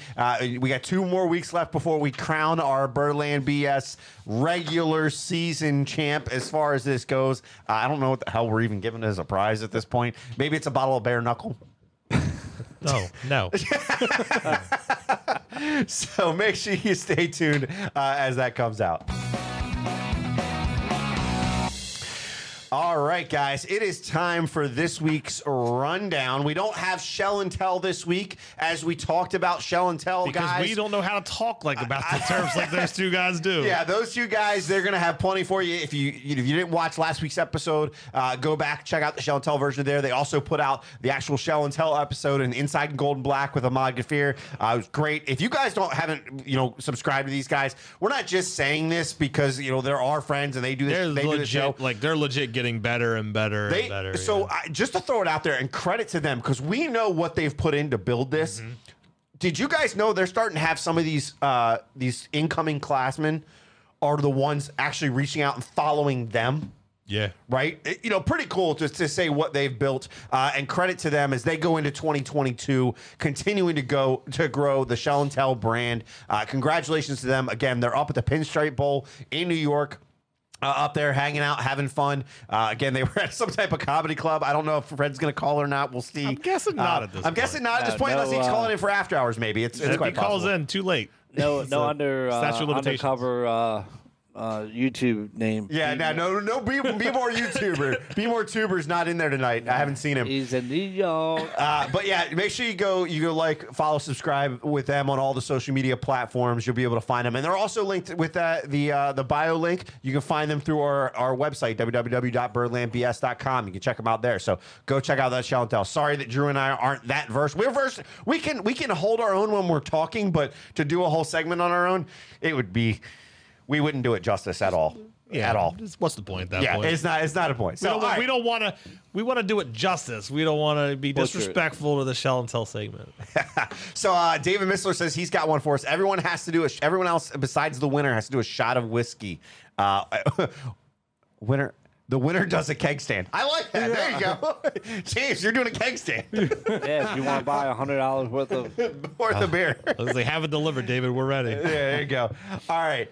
So let's go through our rundown topics. And the first one, I think, is honestly going to take us a little bit to get through here because there's going to be some opinions. Now, we've talked about this before when it comes to this. You guys, I know that the chat room can get heated at times on some of these topics. We're keeping it with the facts, keeping it with the thoughts, not keeping this political. This is not a political show at all. So, But we're it's hard keeping- not to bring up COVID. And Right. COVID is really becoming a problem in sports again. Tom Pelissero on Twitter, who's a beat writer, he's for the NFL. He wrote 106 NFL players went on the COVID reserve list yesterday. They all tested positive, including 96 positive tests yesterday. So I was That's a record high. added one that we never added, and I'm going to get the numbers wrong, but the parameters of the number were last year they had something like 225 to 250 Throughout the total, entire season. And that's when we didn't have vaccines and all that stuff. The virus was more, A little bit more prevalent. It didn't have a little bit more scary, a little bit. Then still a lot unknown. So it was like 250 players tested positive the whole season. This year, in just December, it's like 410. Oh yeah, it's crazy. You know what I mean? So that's just showing you where we're at and in this day and age right now with COVID just in general, whether it's how severe it gets for these guys. I mean, you've had rages from guys being unvaccinated completely, like a Cole Beasley doing his crap, and then you got guys like Tyreek Hill was completely asymptomatic, did his 5 days of negative testing. He played on Sunday. Yeah. So you just got that broad spectrum of things. It's just crazy. It's crazy to kind of see, but you got a lot of other things going on across sports. It's not just NFL, right? Both the Fenway Bowl between Virginia and SMU and the Military Bowl between Boston College and East Carolina have both been canceled due to COVID outbreaks for teams. We saw that Texas A&M dropped out of the Gator Bowl. I believe they did get another team in there. When you look at some additional other that sports, Gator Bowl's doomed. That's both teams that were in the Gator Bowl have gone out. We have for the Atlanta Hawks, NBA, right? NBA's had a lot of issues. Yesterday, 10 players on COVID protocols. That's half a squad, right? That's crazy. NHL has announced they're not allowing players to play in the upcoming Olympics in February. There's an argument on that. I know that you want to get into that. Yeah. But, there's a lot of different things that are happening. And it's just, before we get into the NHL piece, because that's got a whole different piece to it, right? But before we get into that, like, overall professional sports, do we see another shutdown here? Like, I know NFL's close to playoffs. NBA, it's kind of mid-season for them. We're starting to hit mid-season. Do we see a shutdown again? I know Adam Silver for NBA said no. Do we see a shutdown with how big these outbreaks are getting with this new variant? No, and the reason I say no is because we were talking about it too. Even the CDC has changed like their guidelines on how you're quarantining, where it used to be 10 days.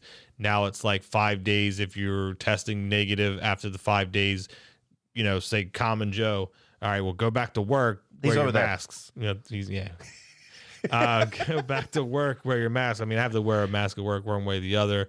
I mean, you got like, local here in Baltimore County. I know like the mask mandates, like they pop up.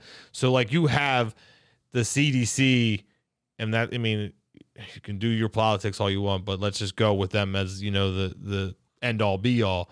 If they're changing their guidelines a little bit, and obviously you've seen it from the NFL, 1 week it was like, oh God, here we're moving games back. And that's like, wait a second. If they're changing their ways, if they're changing their letter of the law, we're changing our letter of law as opposed to if these guys are completely vaccinated and they're not showing symptoms at all and they're testing good before the game, they're starting. I mean, where do you go wrong? I mean, yeah, like I have a discussion with my wife over who's a nurse.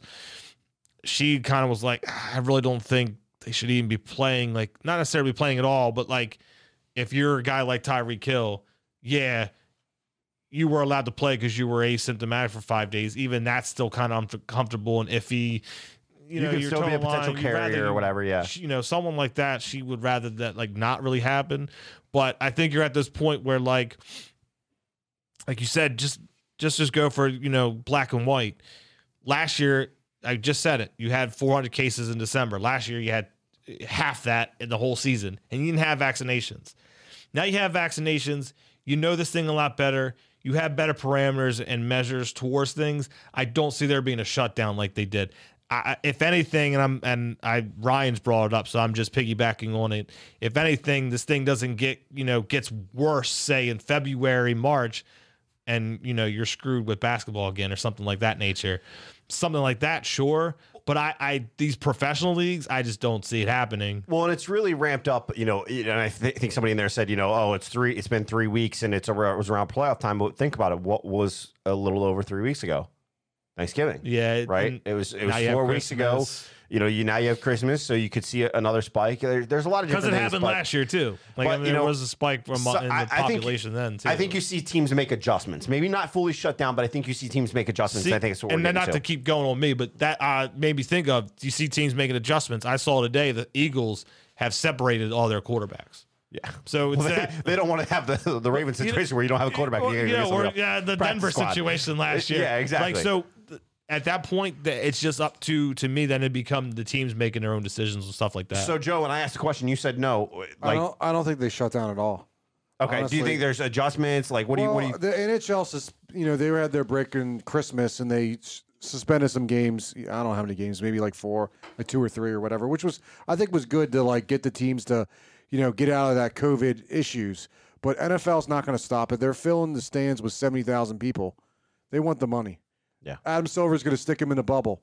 Yeah, he might not get the fans in there, but they're still going to make the money on the TV.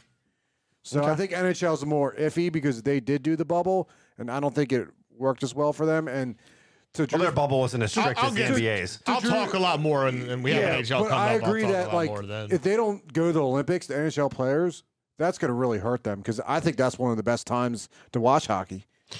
Yeah, and he's gonna get into that because that's where some of the controversy is. James, what do you think we wind up seeing a shutdown from any sports? No, but I think the NFL is doing it right. They're mandating the mask throughout the whole where the practice facility and all that. So that's great. We just got to get all back on track.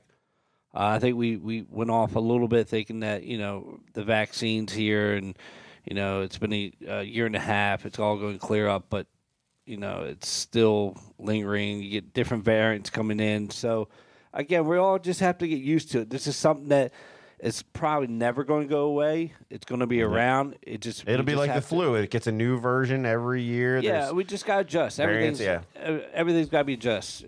So that's all I have to say about Okay. that. All right. Go ahead, Drew. Let's get into the NHL side of this. Has a completely different piece that's causing a lot of controversy among players and the league. So kind of get into that. As anything, the NHL fucks itself up every year or finds a way every few years to do something that just get in their own way. And somehow Bettman's still you talk about like ownership in the NFL, like we shit on Goodell enough, but like he keeps those owners happy. That's what Bettman does because somehow like it just seems like every single year it's the same thing with that guy in that league, and they've had a couple shutdowns from lockouts and stuff like that nature. So I digress. But so we had talked about a little bit, I think, last week where the NHL had took normally for Christmas time, a few days before Christmas, maybe the day after, they kind of have a stoppage. Give the teams a break. Have the Completely holiday. smart, by the way, that they allow these teams. It takes the teams, the In general, families and two, into account. Gives them a I mean, break. quite honestly, I mean, if like the NHL, I love the NHL, but I get why someone else it doesn't have the popularity. The NFL is playing games on Christmas. I mean, next year Christmas will be on a Sunday. You've had the NBA the last chunk of years. They're playing like 4 or 5 NBA games, marquee games on Christmas.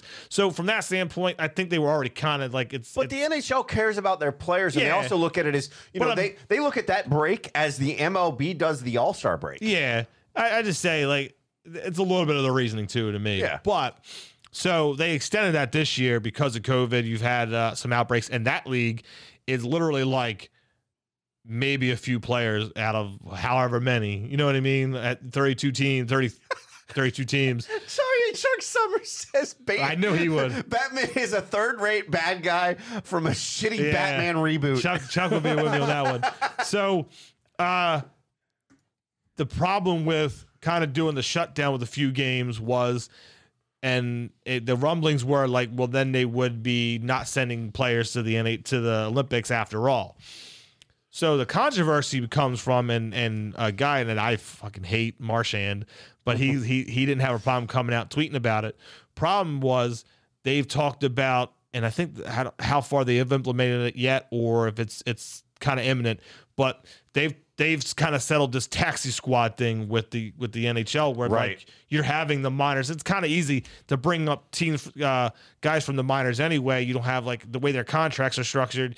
They come up to the minors as in like some kind of service thing like you do for baseball and stuff like that, where they can go right back down to Hershey. They can come and go as they want. As pretty the teams much. want. So they had that implemented, but these players like want to go play for their country.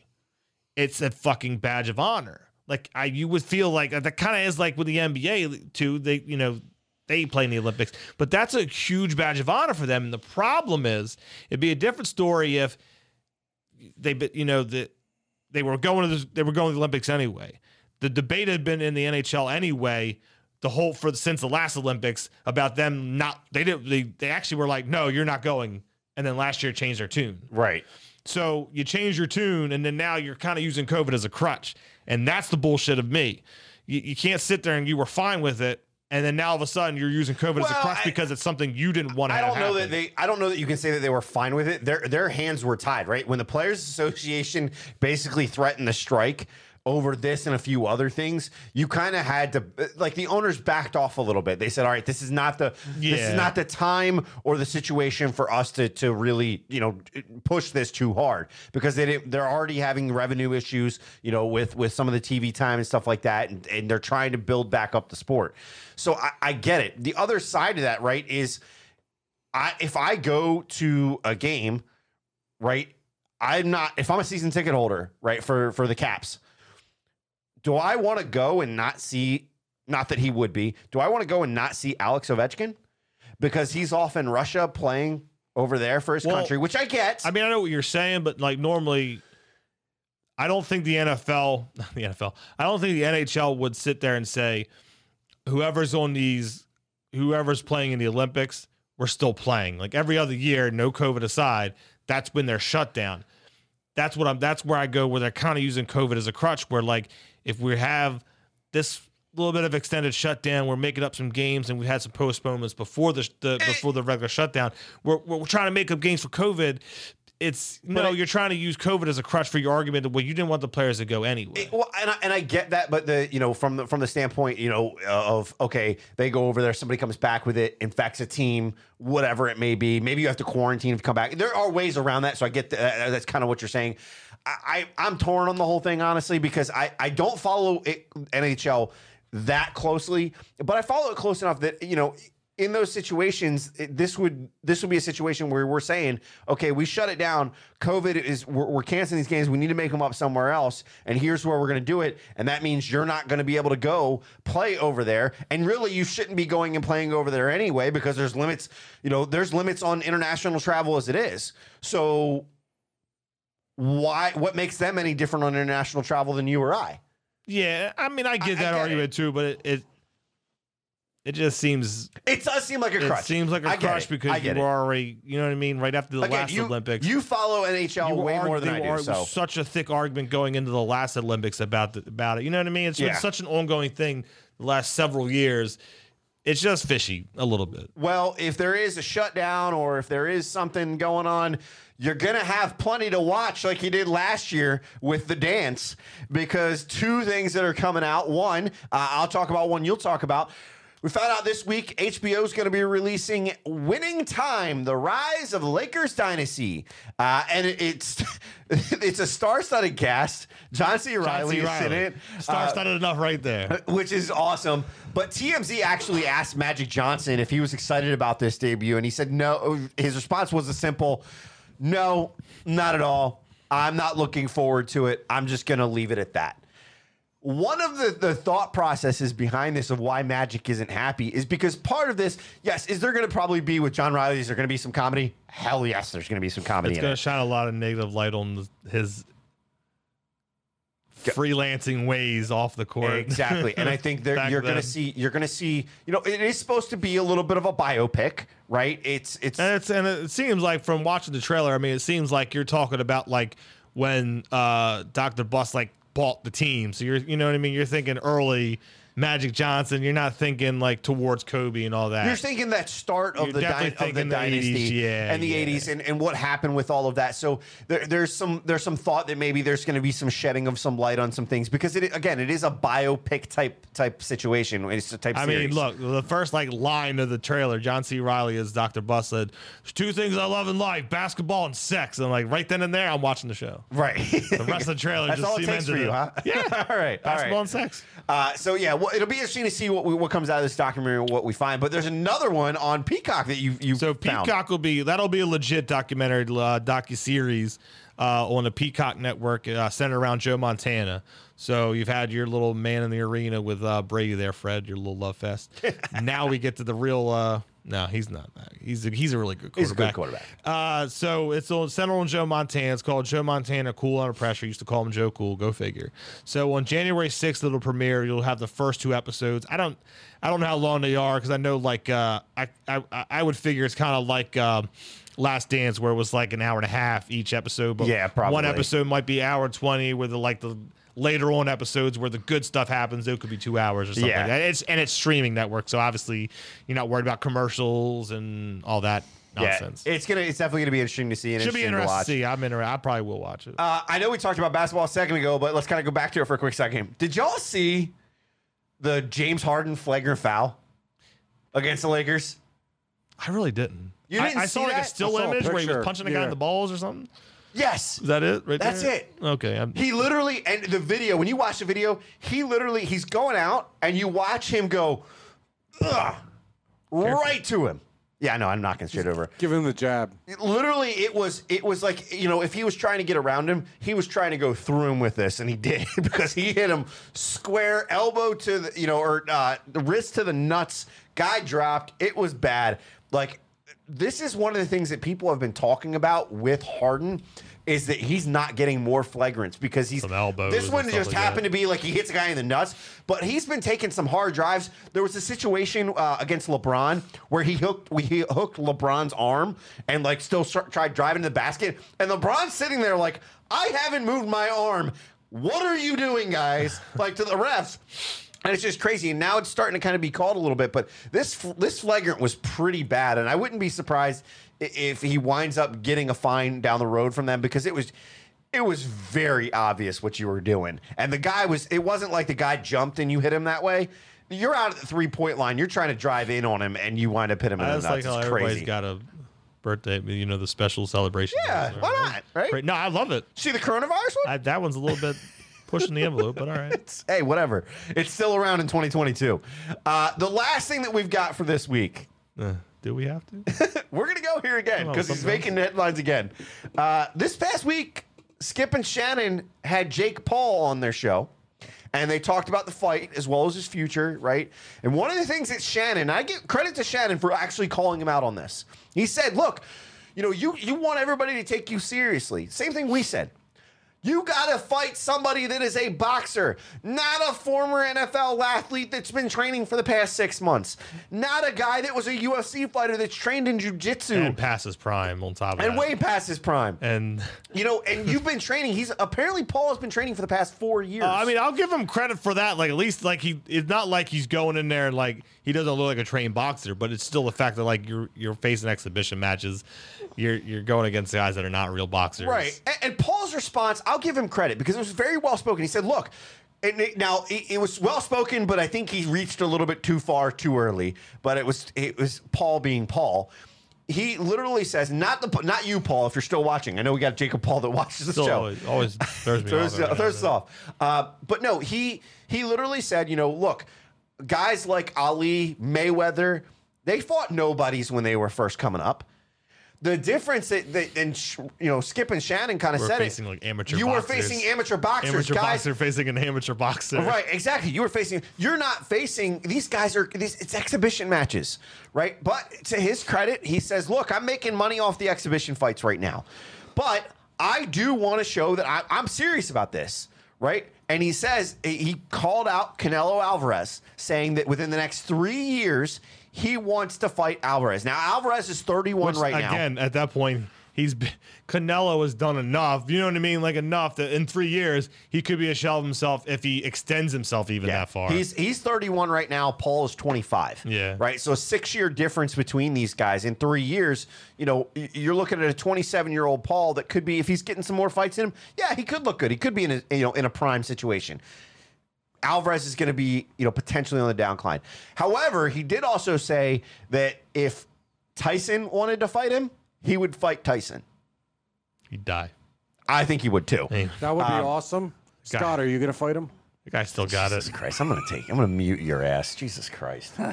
Anyway, Yeah, I'm the over guy. world's responding to all this, basically saying, Over prove both it. of them. Jorge Masvidal also comes out and says, Maybe. if you want to fight all the people that are coming out of the UFC, why don't you come over to the UFC and fight one of them? Hey, I'd probably give him major props if he stepped in the ring and took on both those Island boys together. Just fucking one-armed them and he knocked both of them out at the same time. He'd knock and I'm them like, you know both what? out. Yeah, this guy's fucking for real. It's all such a did you joke see all that to stuff me. on the impulsive? Yeah, like, somehow, not even seeking well, it out. I did you it. see the guy that was questioning them was released yesterday. I think it was yesterday or the day before. Oh, really? Yeah, they're like, okay. oh, we had to release him. Pathetic motherfuckers. We got some kickback. So.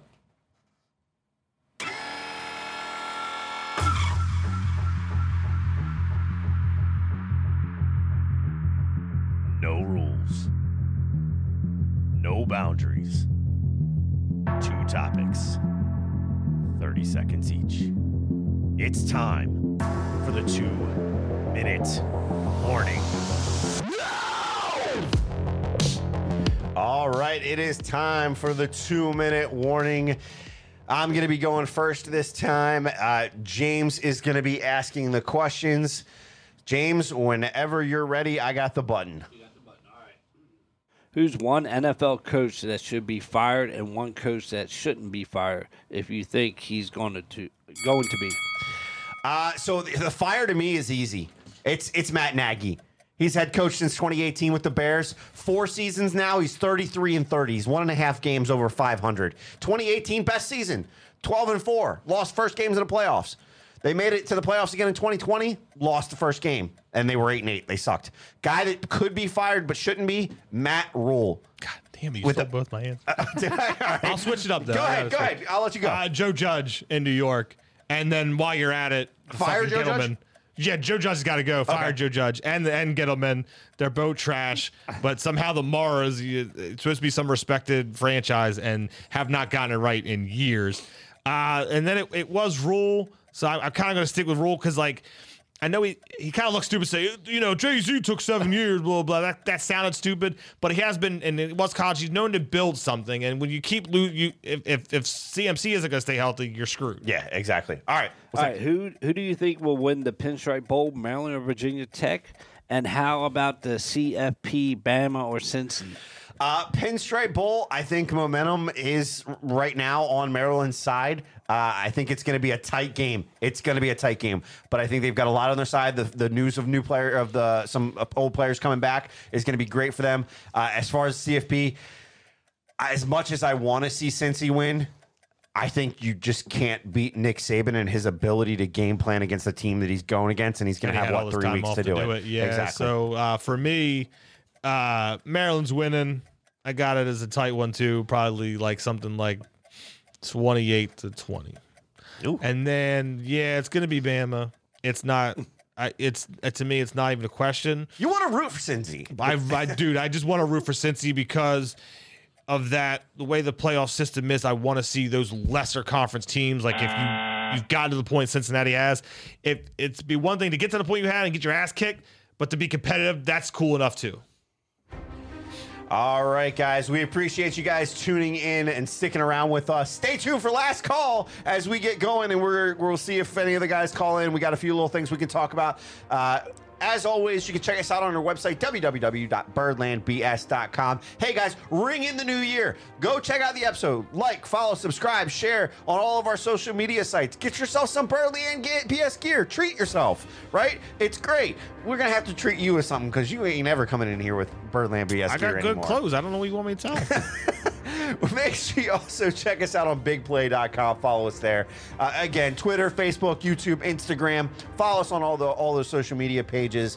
We really appreciate you guys each and every year that we've been doing this for 4 years now, as we said before. We really appreciate it. We have fun with this. We've been growing this brand, been growing what we've been doing, and it's all thanks to you guys and the fun that we've been having. I mean, we even have an unofficial mascot on the couch today. Yeah, the unofficial mascot is in studio today with Joe Carlozo. Mascot. I know a lot of you guys can always, if you don't know where to find us or you don't want to find us in all those places, bio.link/birdlandbs. You can find the gear. You can find all of our social media pages, our website. You can get your donations in if you want to have any donations for us. We appreciate everything that you guys do for us and listening in. Again, the audio version of the show, any of your podcast apps that you use, we're on there. If we're not, let us know. Make sure you give us a review while you're there so that we can be found when other people are looking for sports podcasts, or especially Baltimore sports podcasts. Thanks for tuning in. As always, for Fred and Ryan up the Pinstripe Bowl, go Terps! For Drew, for James, and for our special guest, Joe, Mascot. I'm Scott, and we'll see you guys next week. See ya.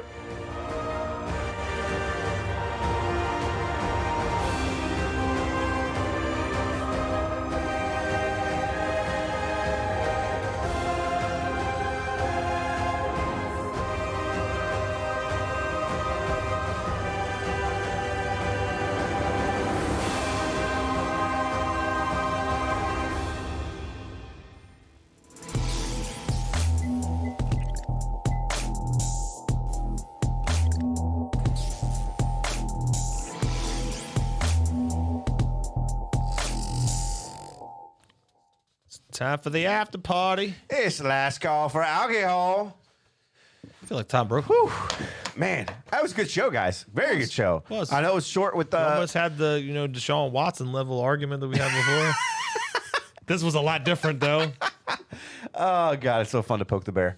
Oh man, no, it was definitely a good show. I know that some people were chiming in there. Myers back in the NFL soon. I feel, or Urban. I don't think so. After all that shit, No. He's taking his buyout and gone. David Missler says Tomlin should not be. So here's what I'm gonna say to that. And I've said it before, and I didn't put him on my list because I feel like of everybody, he's kind of the guy that's the bubble situation. He seems to have lost control of that locker room. Given that it's a lot of youth in that locker room, if you've already lost control, the second guys like Big Ben are gone, you have no respect in the locker room. And when you if you don't get a good quarterback in there enough, and you're struggling to get 5 or 6 wins, and you're finally having losing seasons. Yeah, you start. Defensively, maybe what TJ Watt. I mean, what is it a thing? Like I know they don't. He's the third coach in franchise history, Right? So They don't do we it know very their often. track record. Would you think it'd be a situation where like somehow he just looks in the mirror or has a conversation with his wife in like next month and like I said just- if Big Ben walks away, I could see Tomlin walking like, away. I mean, he could have the feeling like I've done enough. Like if I go away and I don't return, like I probably could still get in the Hall of Fame. Here's the deal. With 2 Super Bowl appearances and not having a losing season. Here's the deal. Tomlin leaves just because of how he is, who he is, and how he talks. He's getting hired somewhere as an analyst. Yeah, that's the thing too. I mean, that's what I'm saying. If he feels confident in his legacy towards that Hall of Fame credential, he could just be like, I'm gonna go make some more money. Look at what Peyton's doing. Who knows? Someone could give me the same kind of job somewhere and do the same thing. Yeah, I mean, you see it across the NFL. I mean, not necessarily with head coaches. You see it a lot more with players, right? Olsen and some of the other guys. But look, I mean, he's a guy that, to me, he's on the bubble. Right, because it would appear from an outsider's perspective that he's lost control of a young locker room, which is not good. And the 2 voices that he has in there, TJ Watt hurt for part of the year, and Big Ben is a shell of himself, and he said he's done after this year. And like There might be a you've heard conversation. it, and like you've heard it from Ryan Clark, this ain't the same, former Steeler. This ain't the same Steelers like that we're used to, that But I was used to, that we were part of. Like you don't have those overwhelming forces anymore. So like you're saying, where like that old head is gone now, on top of everything else going on. So then the question becomes for Steelers fans, just as it would be, I know that Craig was saying, John Harbaugh. Then who do you bring in that can bring back Steeler football, so to speak, right? Or bring that mentality. I don't know, is whoever the head coach going to be of the Ravens, if John Harbaugh were to be loose, could they have this same play like a Raven mentality, right? Is that a thing? That's a thing from the organizational perspective, but EDC would have to find somebody that's going to fit that. Yeah. Like, fit, this is how we do things. You are in here. For God's sakes, EDC and John Harbaugh are fucking neighbors. Like, these guys know each other's ins and outs, habits. I'm sure they've driven to work many a times together. Like, it's one of those things that it's different when you have somebody that is a organizational changing head coach and a long-term head coach like a Harbaugh, like a Tomlin, like another guy that people are saying might be out the door, Pete Carroll. Oh, he's definitely gone. He's gone. Him and Wilson are gone. That organization is going down. And the sad fucking part, not sad part, because I don't care. They don't even have an owner. They don't have a 1st-round pick this year. Nope. They traded it for a fucking bum. Or it could be in the top 10. So you're looking at, like, say, a top 5 pick, and you don't even get it. So, no, I think Carroll's gone. I think he's going to sit there and say, I'm pushing 70. I'm fucking gone. Yeah, David says play like Raven will stick around longer than Harbs. Look, I do think that's the case, but Harbs has instilled, Harbs, obviously we heard the tiffs back and forth back in 2012 with Ray and all that when he kind of first came on, but I think maybe he didn't fully embrace it back then, but he did continue to embrace it. We've heard it. That's why everybody is giving him credit online and in media for that of, okay, yeah, he's instilled this in his players. When he asked them, do you guys want to go for it? that means he's telling them, I trust your judgment. It's, I'm going to take the heat if it doesn't work, but I trust your judgment. If you think we should do this, if you think you're a part of this team, you show that you're a part of this team. So he gives them that ability, and I get it. But it's just something that you have to find the right person. You can't just stick. I know everybody called for Bieniemy, right? But could Bieniemy not be a fit for that play like a Raven mentality? You don't know. We aren't privy to these interviews, these conversations. You have to. It takes, especially when you get these organizations Grass isn't always greener. Exactly. When it takes some of these organizations that have really established themselves and who they are. The Steelers are, we know who the Steelers are. We know historically who the Ravens have been, and even for the past few years, we know who they are right now. Right? They're a team that doesn't give up right now. That's that play like a Raven mentality. You got to have a head coach that you're willing to come in and embrace that and willing to trust that, hey, yeah, I may not go get you that big name, but I'm EDC and I'm going to go get you some bargain hunters that if you play them, they're going to work out. Yeah. Right? So it might work. Go ahead, Joe. I'm sorry. Can I talk now? You can talk. You can talk about whatever you want. You're the mascot. As long as it's not fucking boxing. No, Go I'm ahead. just kidding. Gosh. People give Harbaugh a lot of flack that they don't like him. But if the man hasn't changed, he would never brought back Tony Jefferson. Because I'm pretty sure he told Jefferson to beat it. Well, I think Jefferson was an age thing, right? They were trying to get younger. They brought back Jefferson because nobody else wanted him. Nobody else was keeping him. And hell, if I can bring back a guy that knows our system at minimal cost to us, why wouldn't you?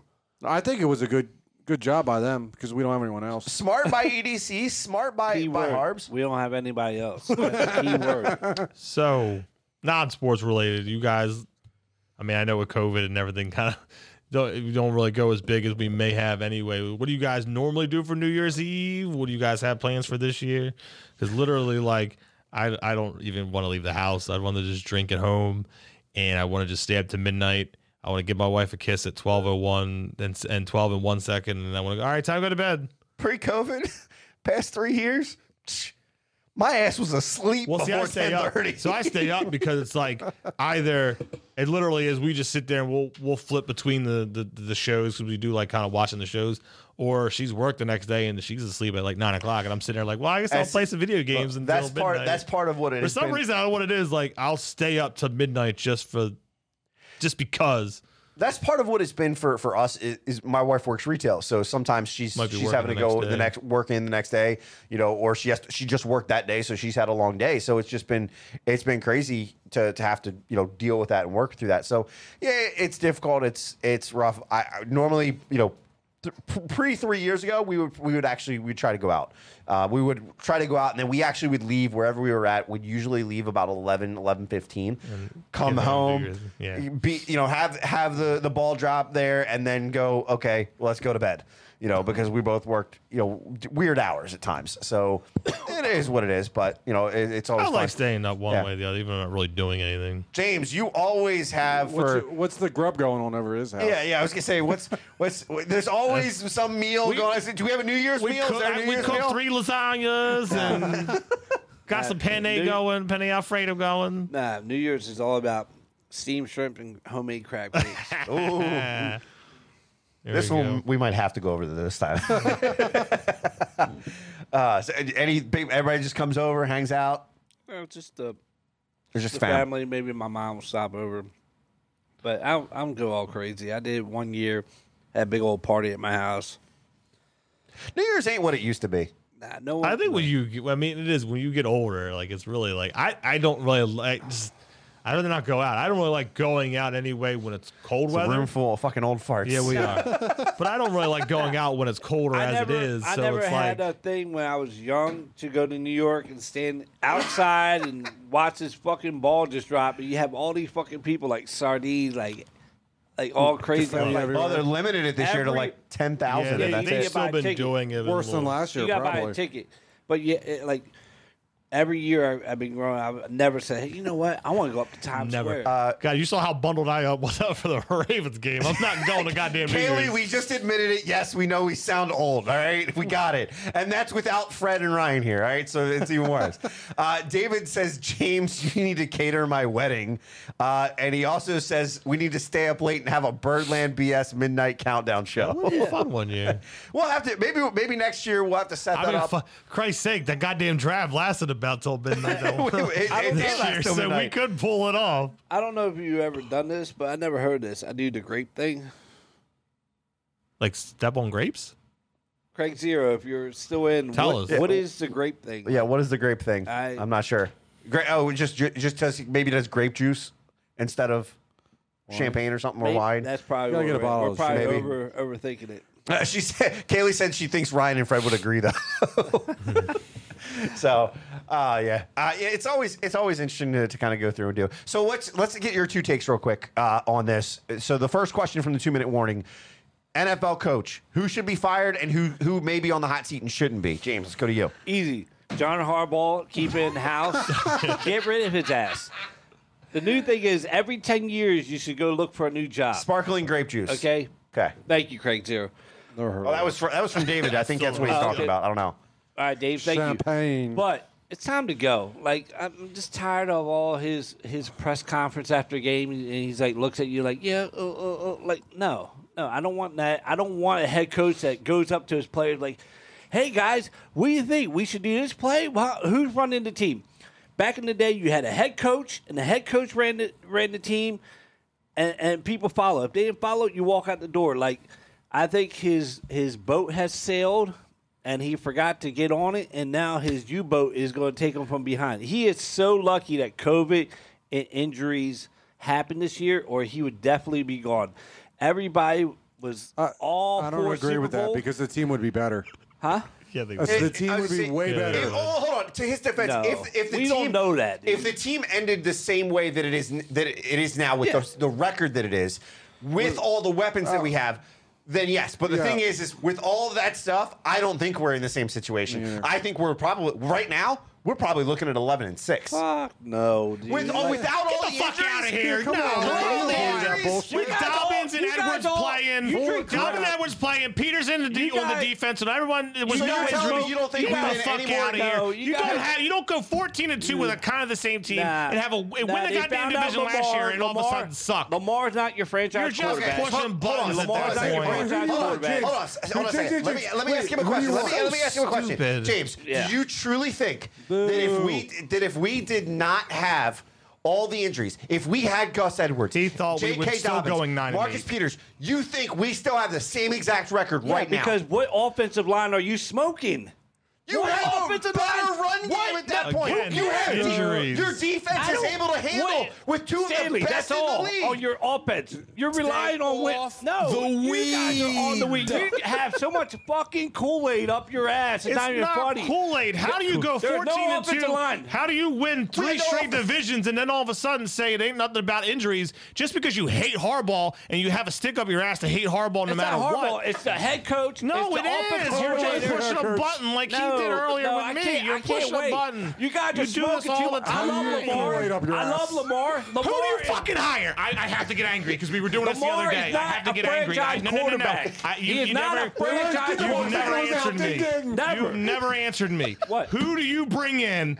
If you fire Harbaugh on the off season, who do you want them to fucking hire? I don't give a fuck. Someone that, So what's your fucking someone that answer? coaches a That's- team, no, not that's rely on so your stupid. Hey, he had no coaching knowledge at all. Then who do you hire? Someone that knows how to coach offense He and came defense. from nowhere. That's No why one they have the scouted him. coordinators. He He is and he won a nobody. Super Bowl. all right.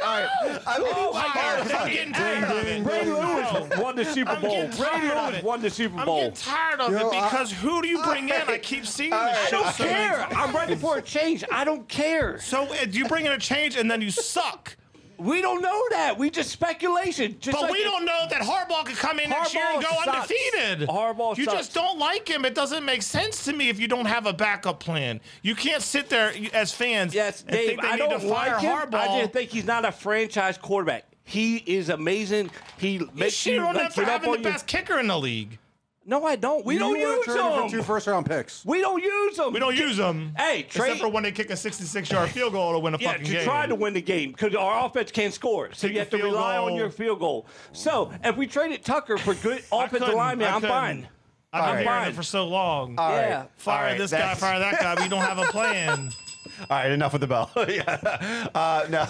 So, yeah, look, I get what you're saying. Oh, I can't wait till next year. I fucking can't wait till next year. I get. Oh, we can't either because Because when we're number winning one- again and we're rubbing it in number your one- face, it's gonna hey, come back. number one, There's receipts. If this team, if all of the stuff came back, if like all of the offensive players and defensive players that were injured this year or on COVID for extended periods of time, if all of those guys are here and we shit the bed, I agree with you, James. But the thing is, I don't think we shit the bed. Yeah, because look, the defense is not going to be there next year.